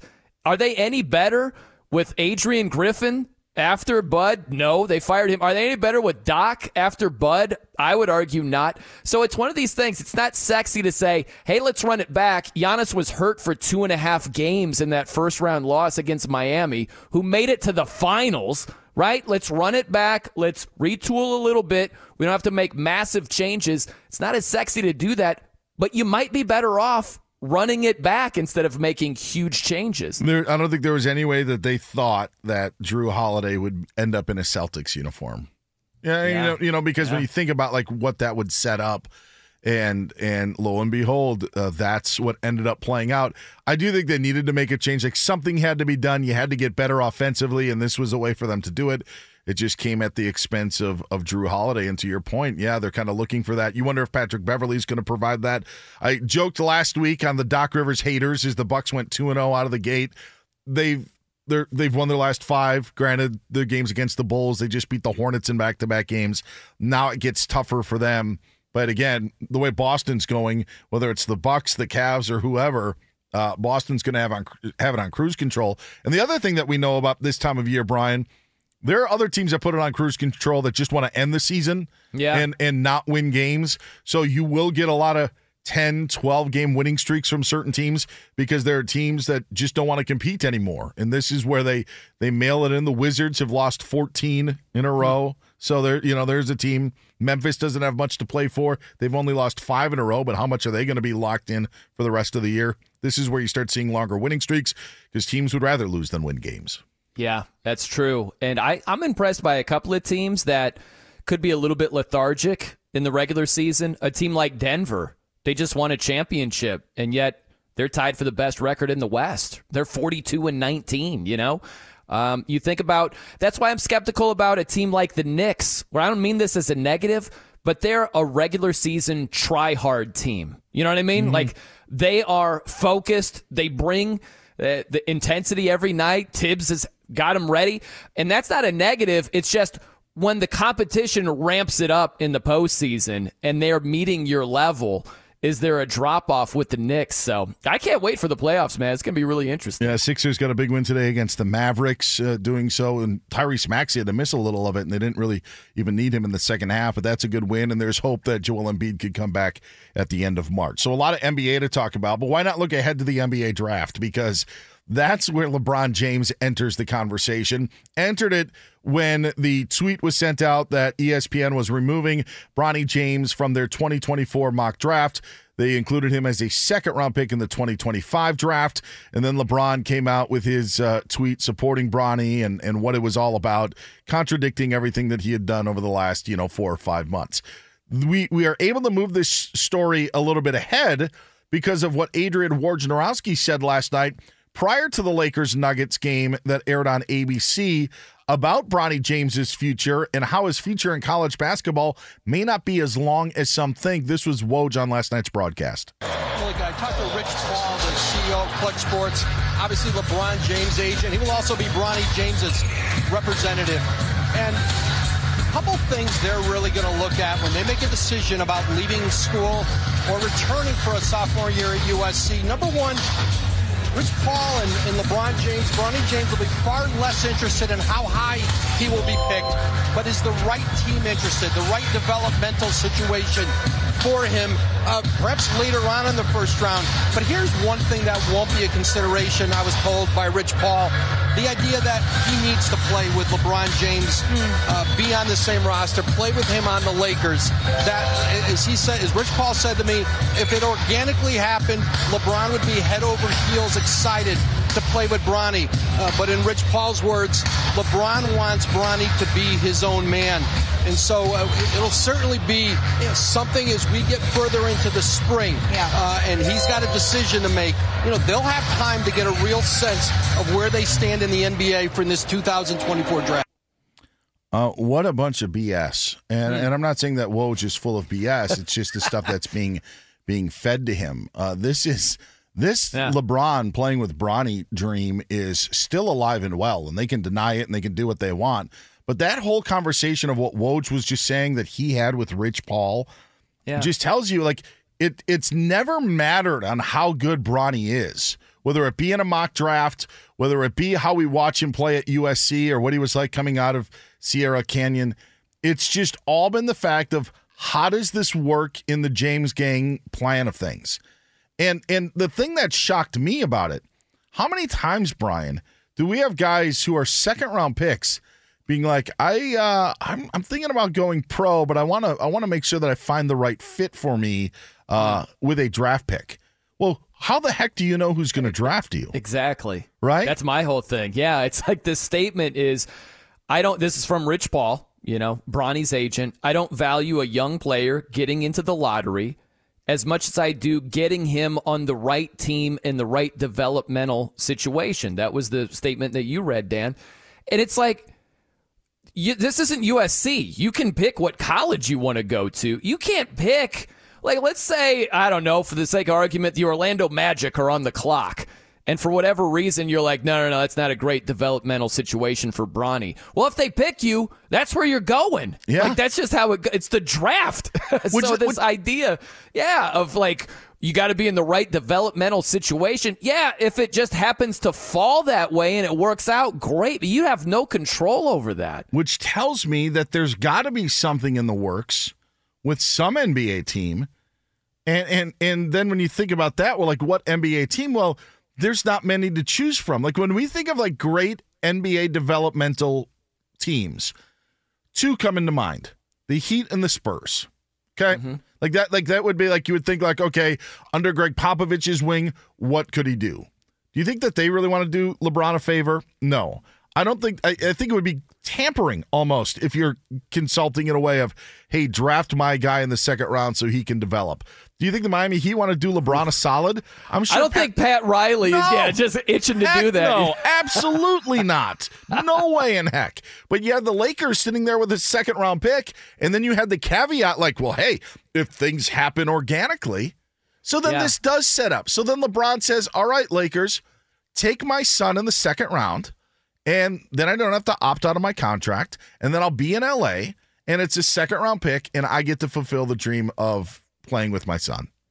Like it is such laying the groundwork of trying to play this all out. I don't ever remember this scenario. And I know Bronny is different, but if he has developing to do in the transfer portal in college basketball, maybe you would want to go and transfer to a different school where you feel like that coach could develop you as a player, right? Right. Not be drafted in the second round by some NBA team that you've already struck a side deal with. Like that is just, it's weird and it's odd. And there's too many things to point that LeBron is saying, all right, Lakers, you're going to take him with a second round pick and we're going to play together next season. Otherwise, I may have different plans. I get, Dan, that sometimes your tastes will change in your lifetime. For instance, an odd example, but off the top of my head, I used to hate when there was mayonnaise on my BLTs, okay? I used to scrape the mayonnaise off, like, it's ruined the sandwich. After a while, I would forget to ask them to take it off, and I just got used to it. And my taste changed, and I'm okay with it now. Is that the same thing as LeBron, who initially is like, I definitely want to play with Bronny. I think that would be the coolest thing. And now his taste has changed to, I want him to be his own man. We don't necessarily have to play with each other, on the same squad. Right? Like, I just don't know what to make of that. Where, is that what he truly feels? Or is this him coming to grips with, I really don't have any say in if that happens or not? It's hard to know exactly what he truly feels about that whole situation. I think it's all BS. I think that he completely wants to play with Bronny. He doesn't want to make it seem, and by the way, it is a very selfish thing. Like we talk about LeBron wanting to play with Bronny. Is that Bronny's dream to play a season in the NBA with his dad? Does anybody, maybe somebody has asked him. I don't know, but it always seems like this was LeBron's dream to be able to do that and be able to have that legacy. But I don't know if anybody has said, hey, Bronny, do you actually want to play a season with your pops in the NBA, or would you like to kind of carve out your own, your own way? It's just, it's too odd, and there were just too many things there. With the it's not about like where he is, it's where he can grow. Like what, then you're gonna now spend time in the G League? Is that what's going to happen? You're going to go back and forth in the G League? Don't you think maybe another year in college would be better? You know, and his by the way, his finalists for college, there's 3 finalists when he was choosing on where to go, were USC that he ultimately picked. You know, why not? Close to home. Ohio State, obviously LeBron's connections with Ohio. Yeah. But they fired Chris Holtmann this season. And Oregon. And you'd have to think that there was some sort of Nike connection in what Oregon has done. But Oregon's in danger of not making the NCAA tournament. Like it wasn't the, you know, UConn, Kentucky, you know, sort of like, hey, that are bringing him in. All of these had like weird, not weird, but angles that weren't necessarily about becoming the greatest basketball player, right? Yeah. You know, like to go to Ohio State, there's obviously the connection of LeBron being from there and staying at USC. You know, backyard, you're back home. But in terms of like improving, which tells me another thing that it didn't matter on how good or how bad he was, that there is this plan in place that somehow is going to be manipulated so those two can end up playing together. And I just think it's very selfish on LeBron's part for doing it. And to try to, and I think they're going to pin it on the Lakers because the draft comes before LeBron will make his decision on whether he wants to opt out of his contract. I mean, like, those are the things that we're going to end up having to deal with in June. And it really puts the onus on L.A. to end up making that draft pick in the second round when it comes to it, if he ends up entering. Yeah, it makes me think of a couple of things where the first thing is with Bronny suffering that cardiac arrest. You know, that was last July. And that sidelined him for nearly 5 months. You know, so how big of an impact has that had on his freshman season at USC? I think it has made a big impact as far as that goes. So, yeah, maybe going back to USC for another year would be better for his all-around career. He's going to make that determination. The other thing I think about is you think about Austin Rivers.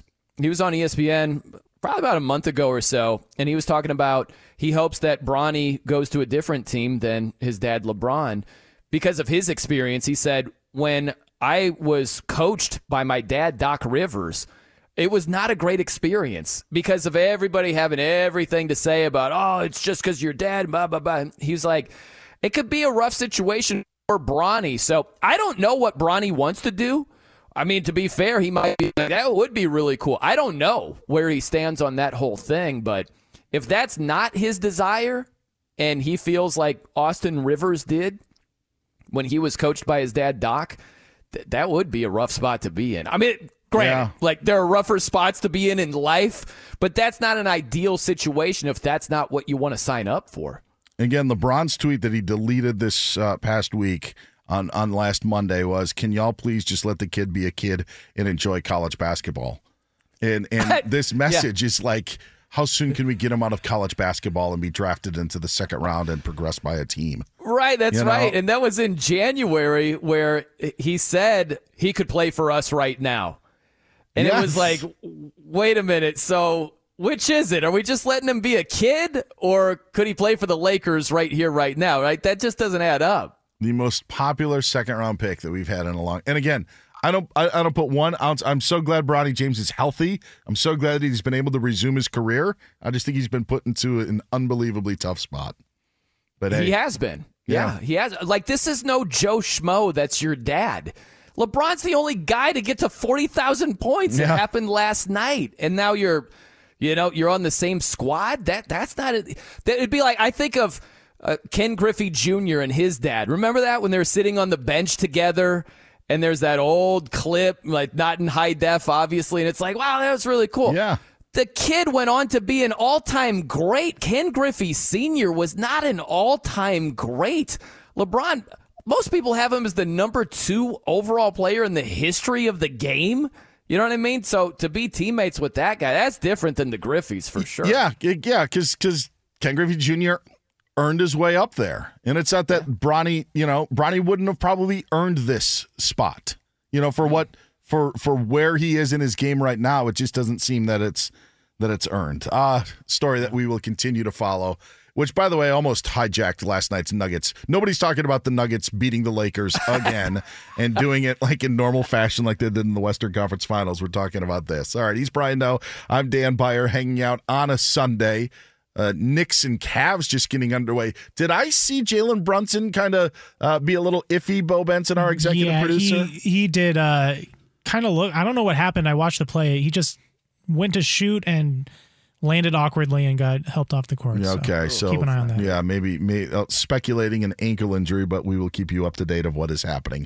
Big problems for one professional sports league. You have no idea the problems that they have incurred. He's Brian Noe. I'm Dan Beyer. That's next to you live from the TireRack.com studios on Fox Sports Sunday. At Bet365, we don't do ordinary. We believe that every sport should be epic. Every home run, every hit, every inning, every play. From the moments that are legendary to the ones that fly under the radar. Whether it's a walk-off grand slam or a base hit to center field. Whatever the sport, whatever the moment. It's never ordinary at Bet365. 21 plus only. Must be present in Ohio. If you or someone you know has a gambling problem and wants help, call 1-800-GAMBLER. Hey, this is Christina Quinn. I'm the host of Try This, the Washington Post's new series of audio courses. The idea behind Try This is to become better functioning humans without having to comb the internet for countless hours. In our first course, we learned how to sleep better. Now, we're going to learn how to make our friendships stronger. I'll offer expert tips that are doable, and I'll keep it short. So let's do this. Class is in session. Find Try This from the Washington Post wherever you listen. There's no distance too far for the perfect trip. Hi, checking in for... Or the perfect table. Hey, where are you? Coming! And when you get access to Resi Priority Notify with your Amex Platinum card... Hey, this looks amazing. I'm so glad you made it.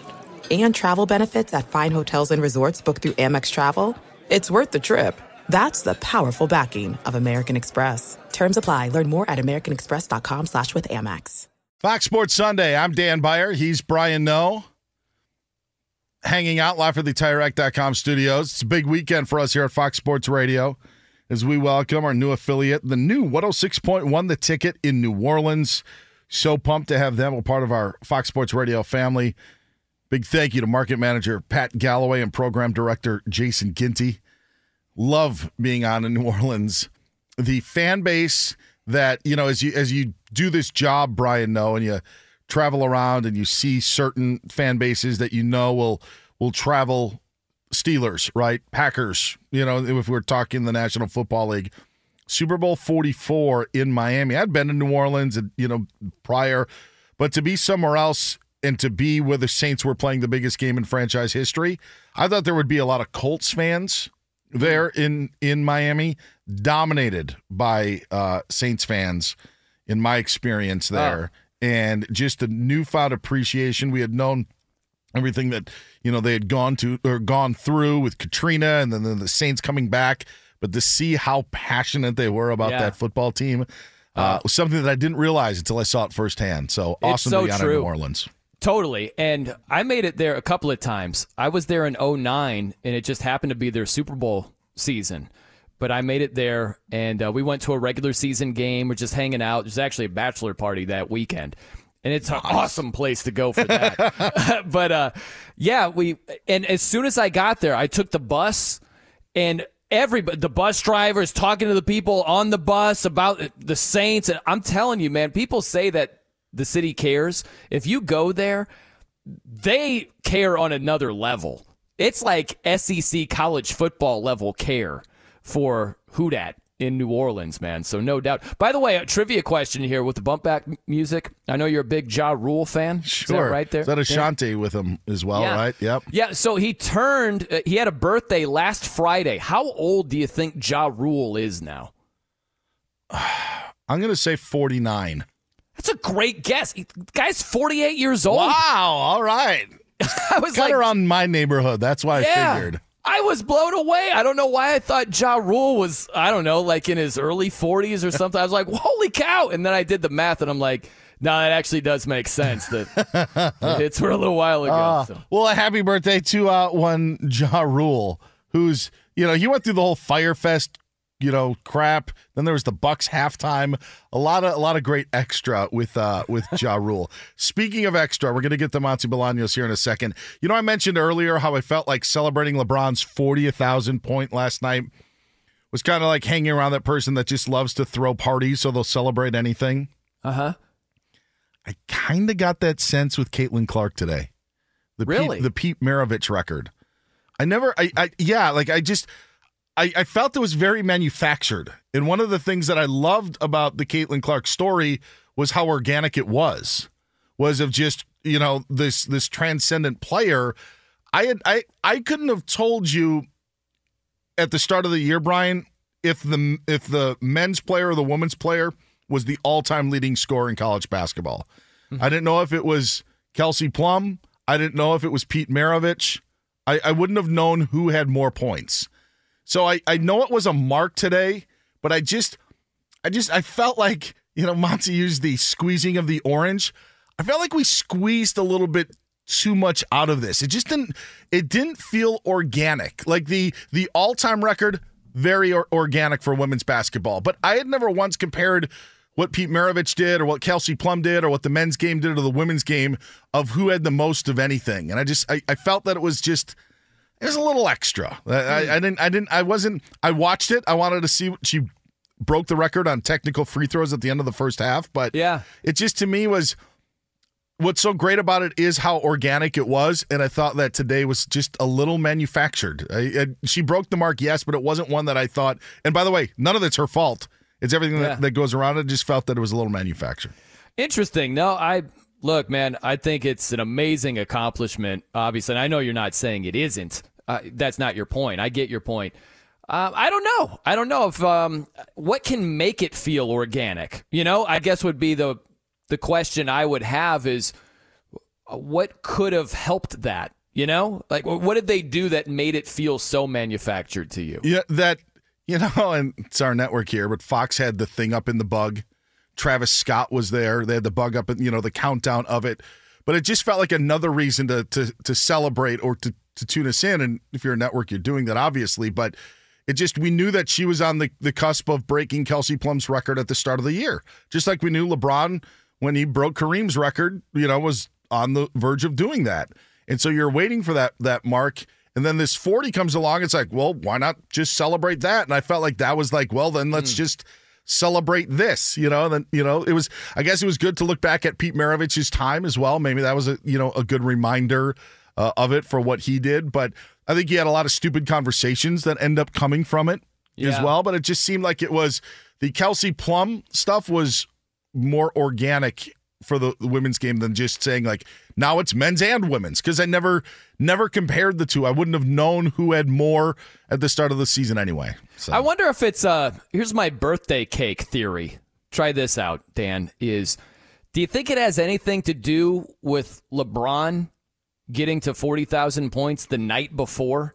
You know what I mean? Like maybe you had some birthday cake and then the next day, hey, you want some more birthday cake? And it's like, I just had some. Sure. Is there anything like that going on here? And I didn't want birthday cake the night before. Like I didn't care about LeBron's 40,000 point threshold. I don't know. I just Monty Bolaños is here to give us an update, to give us the latest.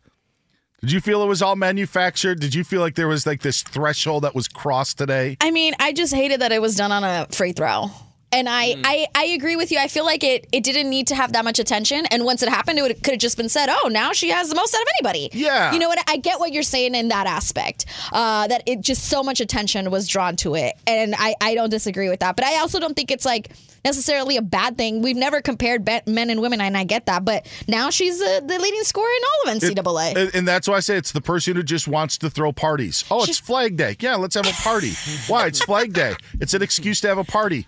All right, go ahead. You know what? I'm game. I'll come over. I'll have some hot dogs.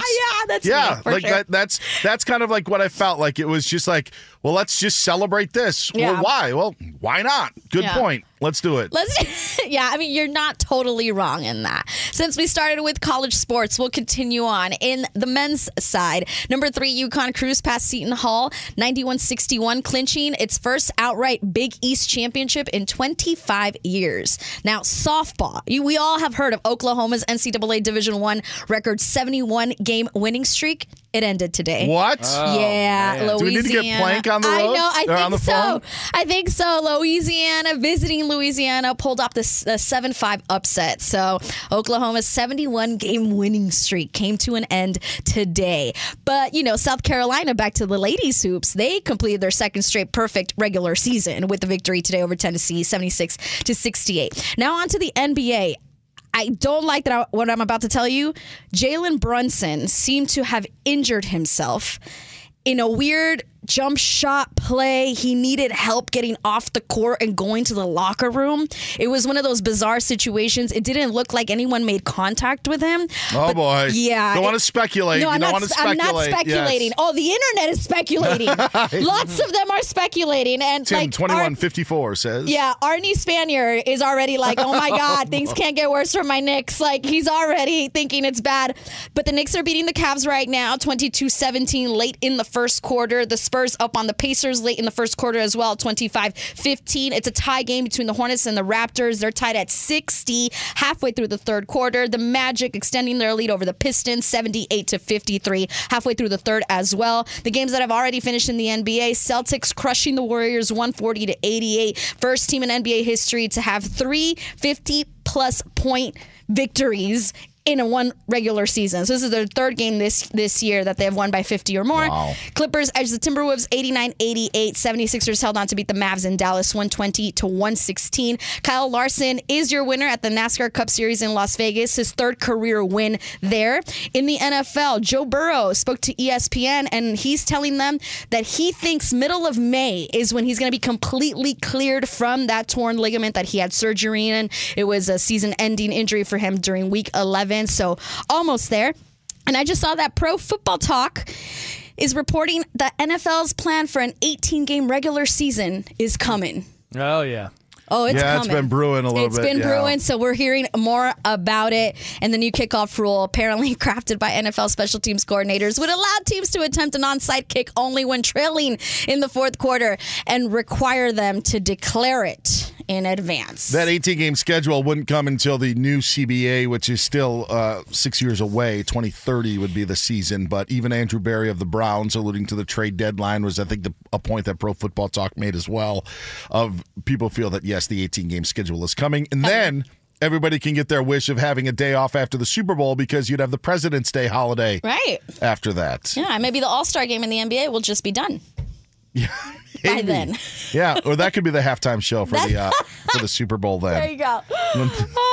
Back to you guys. Appreciate it, Monty. Cheers. It is Fox Sports Sunday. Hit Brian up at The No Show. You can find me at Dan Beyer on Fox. MLS running into a bit of a problem, Brian. Know that you know. Listen, as a Seahawks fan, I am all for replacement refs, but the MLS is a whole different animal on their plate. Yeah, it's a weird story here. We're not going to break down, MLS games left and right here, but they've got replacement officials right now. Remember the old Fail Mary? Oh, yes. Between your Seahawks and the Packers there? Well, we've got replacement refs in MLS right now, and a story that got some traction here is one of the replacement refs was replaced because photos started showing up on social media of the guy wearing an Inter Miami jersey. And so they're like, no, you can't ref the Inter Miami game yesterday against Orlando City because these pictures are floating around of you actually wearing Inter Miami gear is how it works. And I get that. I understand that. But if you think about it, Dan, you could still be a fan and be unbiased as a ref.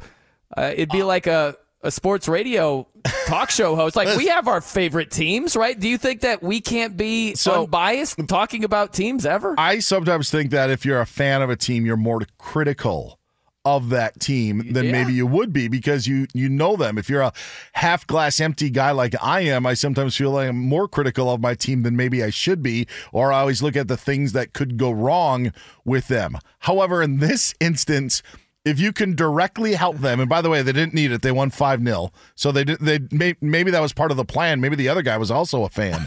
and this is part of their their misdirection. But I don't know any way. And listen, it's not like they're a new or an old team, right? Like where it was like, hey, 10 years ago, I had a Steelers jersey when I was in college. Now I'm an NFL ref. Still those optics would not be good. But this is a newer team. Obviously, the flavor of more than the flavor of the month are Inter Miami. Yeah, you would like to believe the guy, but there's no way that you could do it. Heck, we look out where refs are born in the NFL, or in college football. Like, the guy. Guess what? The guy was born in Upper Michigan. No wonder why the Wolverines got all the calls. We do that. Remember the no call in that Rams Saints NFC title game? I'll never forget heading into that game. Bill Vinovich was the lead ref, and the Rams were 0-8 in his games. And there was a petition floating around. All these people are signing it for Bill Vinovich not to ref that game because the Rams were winless. Wow. And then there's the no call that benefits the Rams when all these people are like, get him out of there. We don't want the guy. So, yeah, you can imagine how it would go if Bill Vinovich was like wearing a Houdat shirt or something. Like, people would be going crazy. Oh, I did not realize that. Because usually you would have that, like we know that with Scott Foster, like with the NBA and Chris Paul. But those things aren't easily researched. Sometimes it's a guy like Jerome Boger would throw so many penalties, and if your team penalizes a lot, you're like, all right, I know we're in for a long game. But to have the Bill Vinovich Rams stat, I had no idea. That's news to me.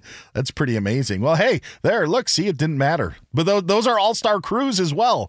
Yeah. So even the best missed calls, whether you're a fan or not. I will say this, the ref that made the call in the Fail Mary, true story, he became a insider of officiating for us at Fox Sports Radio at some point. No kidding. One of our producers, no longer here, off to bigger and better things, had this guy's number and would call him up and would be a guest on our shows. Yes. That's guy pretty cool, yeah. And as a Seahawks fan, by the way, I knew it was an interception, but I also knew, these guys don't know the rules. There's no way that they're going to call. They're going to say tie goes to the runner, offense gets it. So, I felt like I knew right away that they were going to win the game, and sure enough, when they looked at each other touchdown? Yeah, it was a touchdown.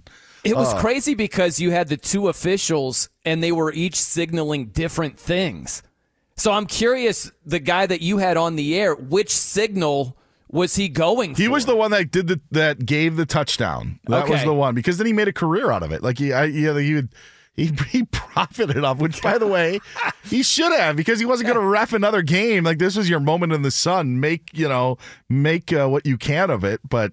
Yeah, to have him come out as an expert of knowing the rules probably wasn't our best judgment. Oh, well. But hey, man, props to him. He parlayed that into something bigger. That's great. He's probably I'm Dan Beyer. We are live from the TireRack.com studios, wrapping up this edition of Fox Sports Sunday. Coming up next, one prominent name in sports has taken a stand, and he's not going to take it anymore. We'll tell you what that is next on Fox Sports Radio. Fox Sports Sunday, I'm Dan Beyer. He's Brian Noe. Wrapping things up, hit him up at the No Show. You can find me at Dan Beyer on Fox.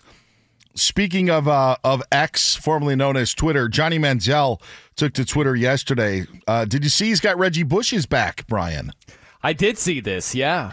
He tweeted, quote, this is Johnny Manziel, "You can back a Brinks truck up to my house and I still will not attend the ceremony or do anything involved until Reggie's Heisman Trophy is back where it rightfully belongs. This is about doing what's right for everyone involved. Reggie's play on the field inspired me to be the football player that I am. To the Heisman Trust, I hope you understand my positioning. You know that I have nothing but love and respect for that trophy and the people associated with it. It changed my life for the better forever. And I will be eternally grateful for that until my last day on this earth. The bond and the brotherhood means more than anything else.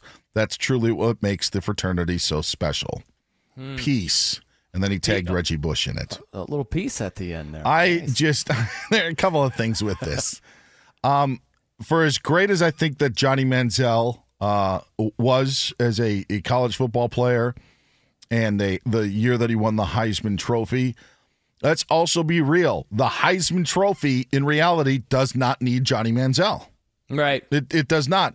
And in fact, the Heisman Trophy probably didn't love it when Johnny Manziel was doing what he was doing throughout his NFL career, or what he explained what he was doing now in his college career. I don't think that's representative of the Heisman. I also think that it is Johnny Manziel trying to get out in front of something. And it's not that he doesn't stand up for Reggie Bush and not that he doesn't want the Heisman, but I do think that there will be a time where Reggie Bush gets his Heisman back once we get all this NIL stuff cleared out. And that's where I think it's also of the positioning of being out in front and taking the stand. But in reality, the Heisman Trophy is a great trophy. It doesn't need Johnny Manziel. And I just find it's an interesting stand to take for something that likely will come back to Reggie Bush at least at some point. It's going to take a lot more than Johnny Manziel for Reggie to get his Heisman back, you know? And you explained some of the history there. When Johnny Manziel has documented being on the take when he was at Texas A&M, you know? I don't know if that's the guy that you want taking a stand for him. Like, listen, I think Reggie should have his Heisman. He accepted improper benefits when he was at USC, and in that day and age, it was a no-no. So I think he should, but it's an interesting conversation, Dan, where some of it, I think, is Reggie Bush was speeding when the speed limit was at a different speed that time. You know what I mean? So let's say you're speeding. Let's say you're going 80 in a 60-mile-per-hour zone, and you get a ticket. Well, like years later, they raise the speed limit. Are they going to mail you back the money you were fined? Probably not. No, they're not. No. So even though NIL has changed and things are different now, it wasn't different back then. So I could see them sticking to their guns. Johnny tweeted within the past hour on how the last two Heisman winners, Jaden Daniels and Caleb Williams, made $12 million combined last year. And again, that's under the new image of the NIL. But you know who also is not going to stand up? Like Johnny Manziel, I think, is okay in terms financially of where he is. But the Heisman is the defining moment of, someone like Eric Crouch, right? You think Gino Torretta's not going to, attend to Heisman stuff or use it to his benefit to stick up for Reggie Bush? No, it's not going to happen. Johnny Manziel doesn't need to, and there are other Heisman Trophy winners that probably don't need to, but there are a lot of other guys that are like, all right, I can't take the stand with you because that's how they're known. That's how they're forever going to be known. Right, yeah. And listen, who would have the most cachet? You know what I mean? It's not Johnny, but what former Heisman winner, if he were to say, I'm not attending until you do right by Reggie Bush, who would have the most influence? I honestly, I would think it would be a recent one if they weren't playing in the National Football League. But, gosh, Bo Jackson, you think? Maybe, yeah, right? Wouldn't be Cam after the 7-on-7 fight. No. No, that would, no. I'll tell you, Archie Griffin. You take the two-timer, you go old school to do it? Yeah. Yeah, I think maybe. I think that would probably be the short list. Yeah. All right, Brian. This was fun. Let's do it again soon. For Brian, I'm Dan Beyer. It's been Fox Sports Sunday on Fox Sports Radio. At Bet365, we don't do ordinary. We believe that every sport should be epic. Every home run, every hit, every inning, every play. From the moments that are legendary to the ones that fly under the radar. See for yourself when you sign up today and get $150 in bonus bets when you bet just $5. Whatever the sport, whatever the moment, it's never ordinary at Bet365. 21 plus only. Must be present in Ohio. If you or someone you know has a gambling problem and wants help, call 1-800-GAMBLER. Terms and conditions apply. Xfinity has free premium networks for everyone this month, no matter what kind of entertainment you love. Addicted to true crime? Catch killer cases and more spine-tingling shows on A&E Crime Central. Crave adventure? Explore Asian action movies on Hi-Ya. Searching for something extreme? Check out skating, snowboarding, and more on Fuel TV Plus, the global home of action sports. And find crowd-pleasing bops on iHeartRadio's Hit Nation playlist. There's new free shows and movies to love every week. Say free this week in your Xfinity voice remote. I'm Katya Adler, host of The Global Story. Over the last 25 years, I've covered conflicts in the Middle East, political and economic crises in Europe, drug cartels in Mexico.